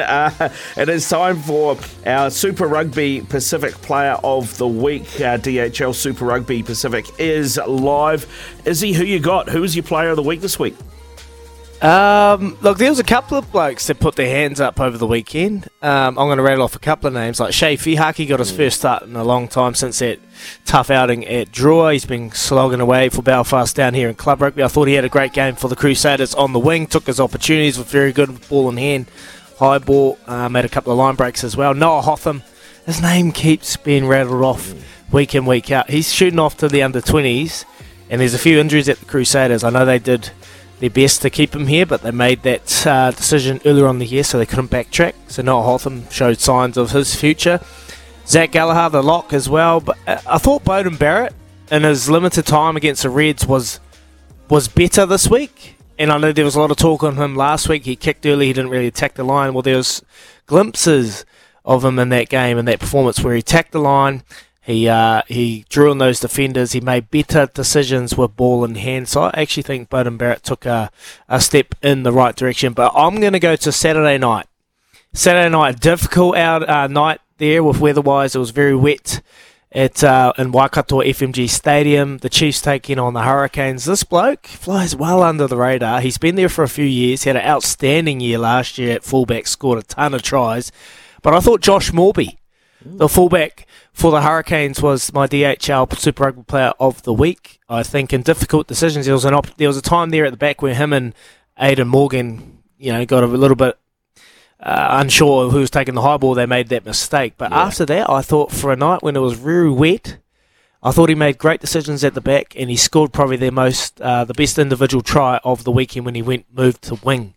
And he scored that and chip kicked over the end and ran through and scored that try. So Josh Morby was my Super Rugby Player of the Week. I think he's put his hand up for Jason Holland going forward to give him that fullback role. So Josh Morby for me. Josh Morby, nice. Okay, I like it. I'm going to go a little bit left field here, and probably a game a lot of people didn't watch, but the last game of Super Rugby round, the Force got up over the Brumbies, right? That is their fifth win at home in a row, the Force. So they're doing something right over there, and it snapped a 14-game losing streak as well against the Brumbies for them. So massive. There's a young kid who is playing his footy there by the name of Max Berry, and he's usually a fullback, but he played 10 in this game, and everything went through him. And he kicked as well, kicked beautifully. I think 4 conversions, a couple of penalties as well, and got the Western Force home. So I like him. I think he'd be there or thereabouts. And I've got to also give a shout out, because I love a bit of trash talk,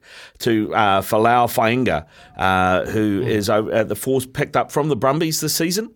And he got stuck into the Brumbies because the Brumbies went to Perth without Lachlan Lonergan, Alan Alalatoa, Nick Frost, Rob Valentini, Nick White, Len Ikitau, Tom Wright and James Slipper as part of the Rugby Australia World Cup resting policy. Falau Fainga said ahead of the game, the Brumbies are sending over their little puppies because the big dogs have to stay at home and get their necks massaged. So he was having pops. And, so good. Sometimes that can come back and bite you in the backside, but no, it didn't. Well, it is. Yeah, massive. It's going to bite Brumbies. Yeah. It's going to bite the Brumbies, Rick Dog. They were second place. Now they're third, and, that's going to backfire big time. A home semi-final against the away semi-final, it's just totally different. So Larkham, I know he had to enforce it, and he was forced to make that decision, but it's backfired big time. Yeah, backfired massively. And, if you look at what they've got left, the Brumbies, they have the Chiefs this weekend in Canberra, and then they finish with the Rebels. So, but they've got the short turnaround on that. So, yeah, it's not the easiest. So, I mean, if they drop that game against the Chiefs, no guarantee they get top 4 either, the way things are going, Izzy. But there you go. That is... That's my Super Rugby Player of the Week. Thanks to DHL Super Rugby Pacific. Catch all the action live on Sky Sport or get tickets at superrugby.co.nz. When we come back, we're going to catch up with Smithy and see what the Doyen has got lined up for us between 9 and 12.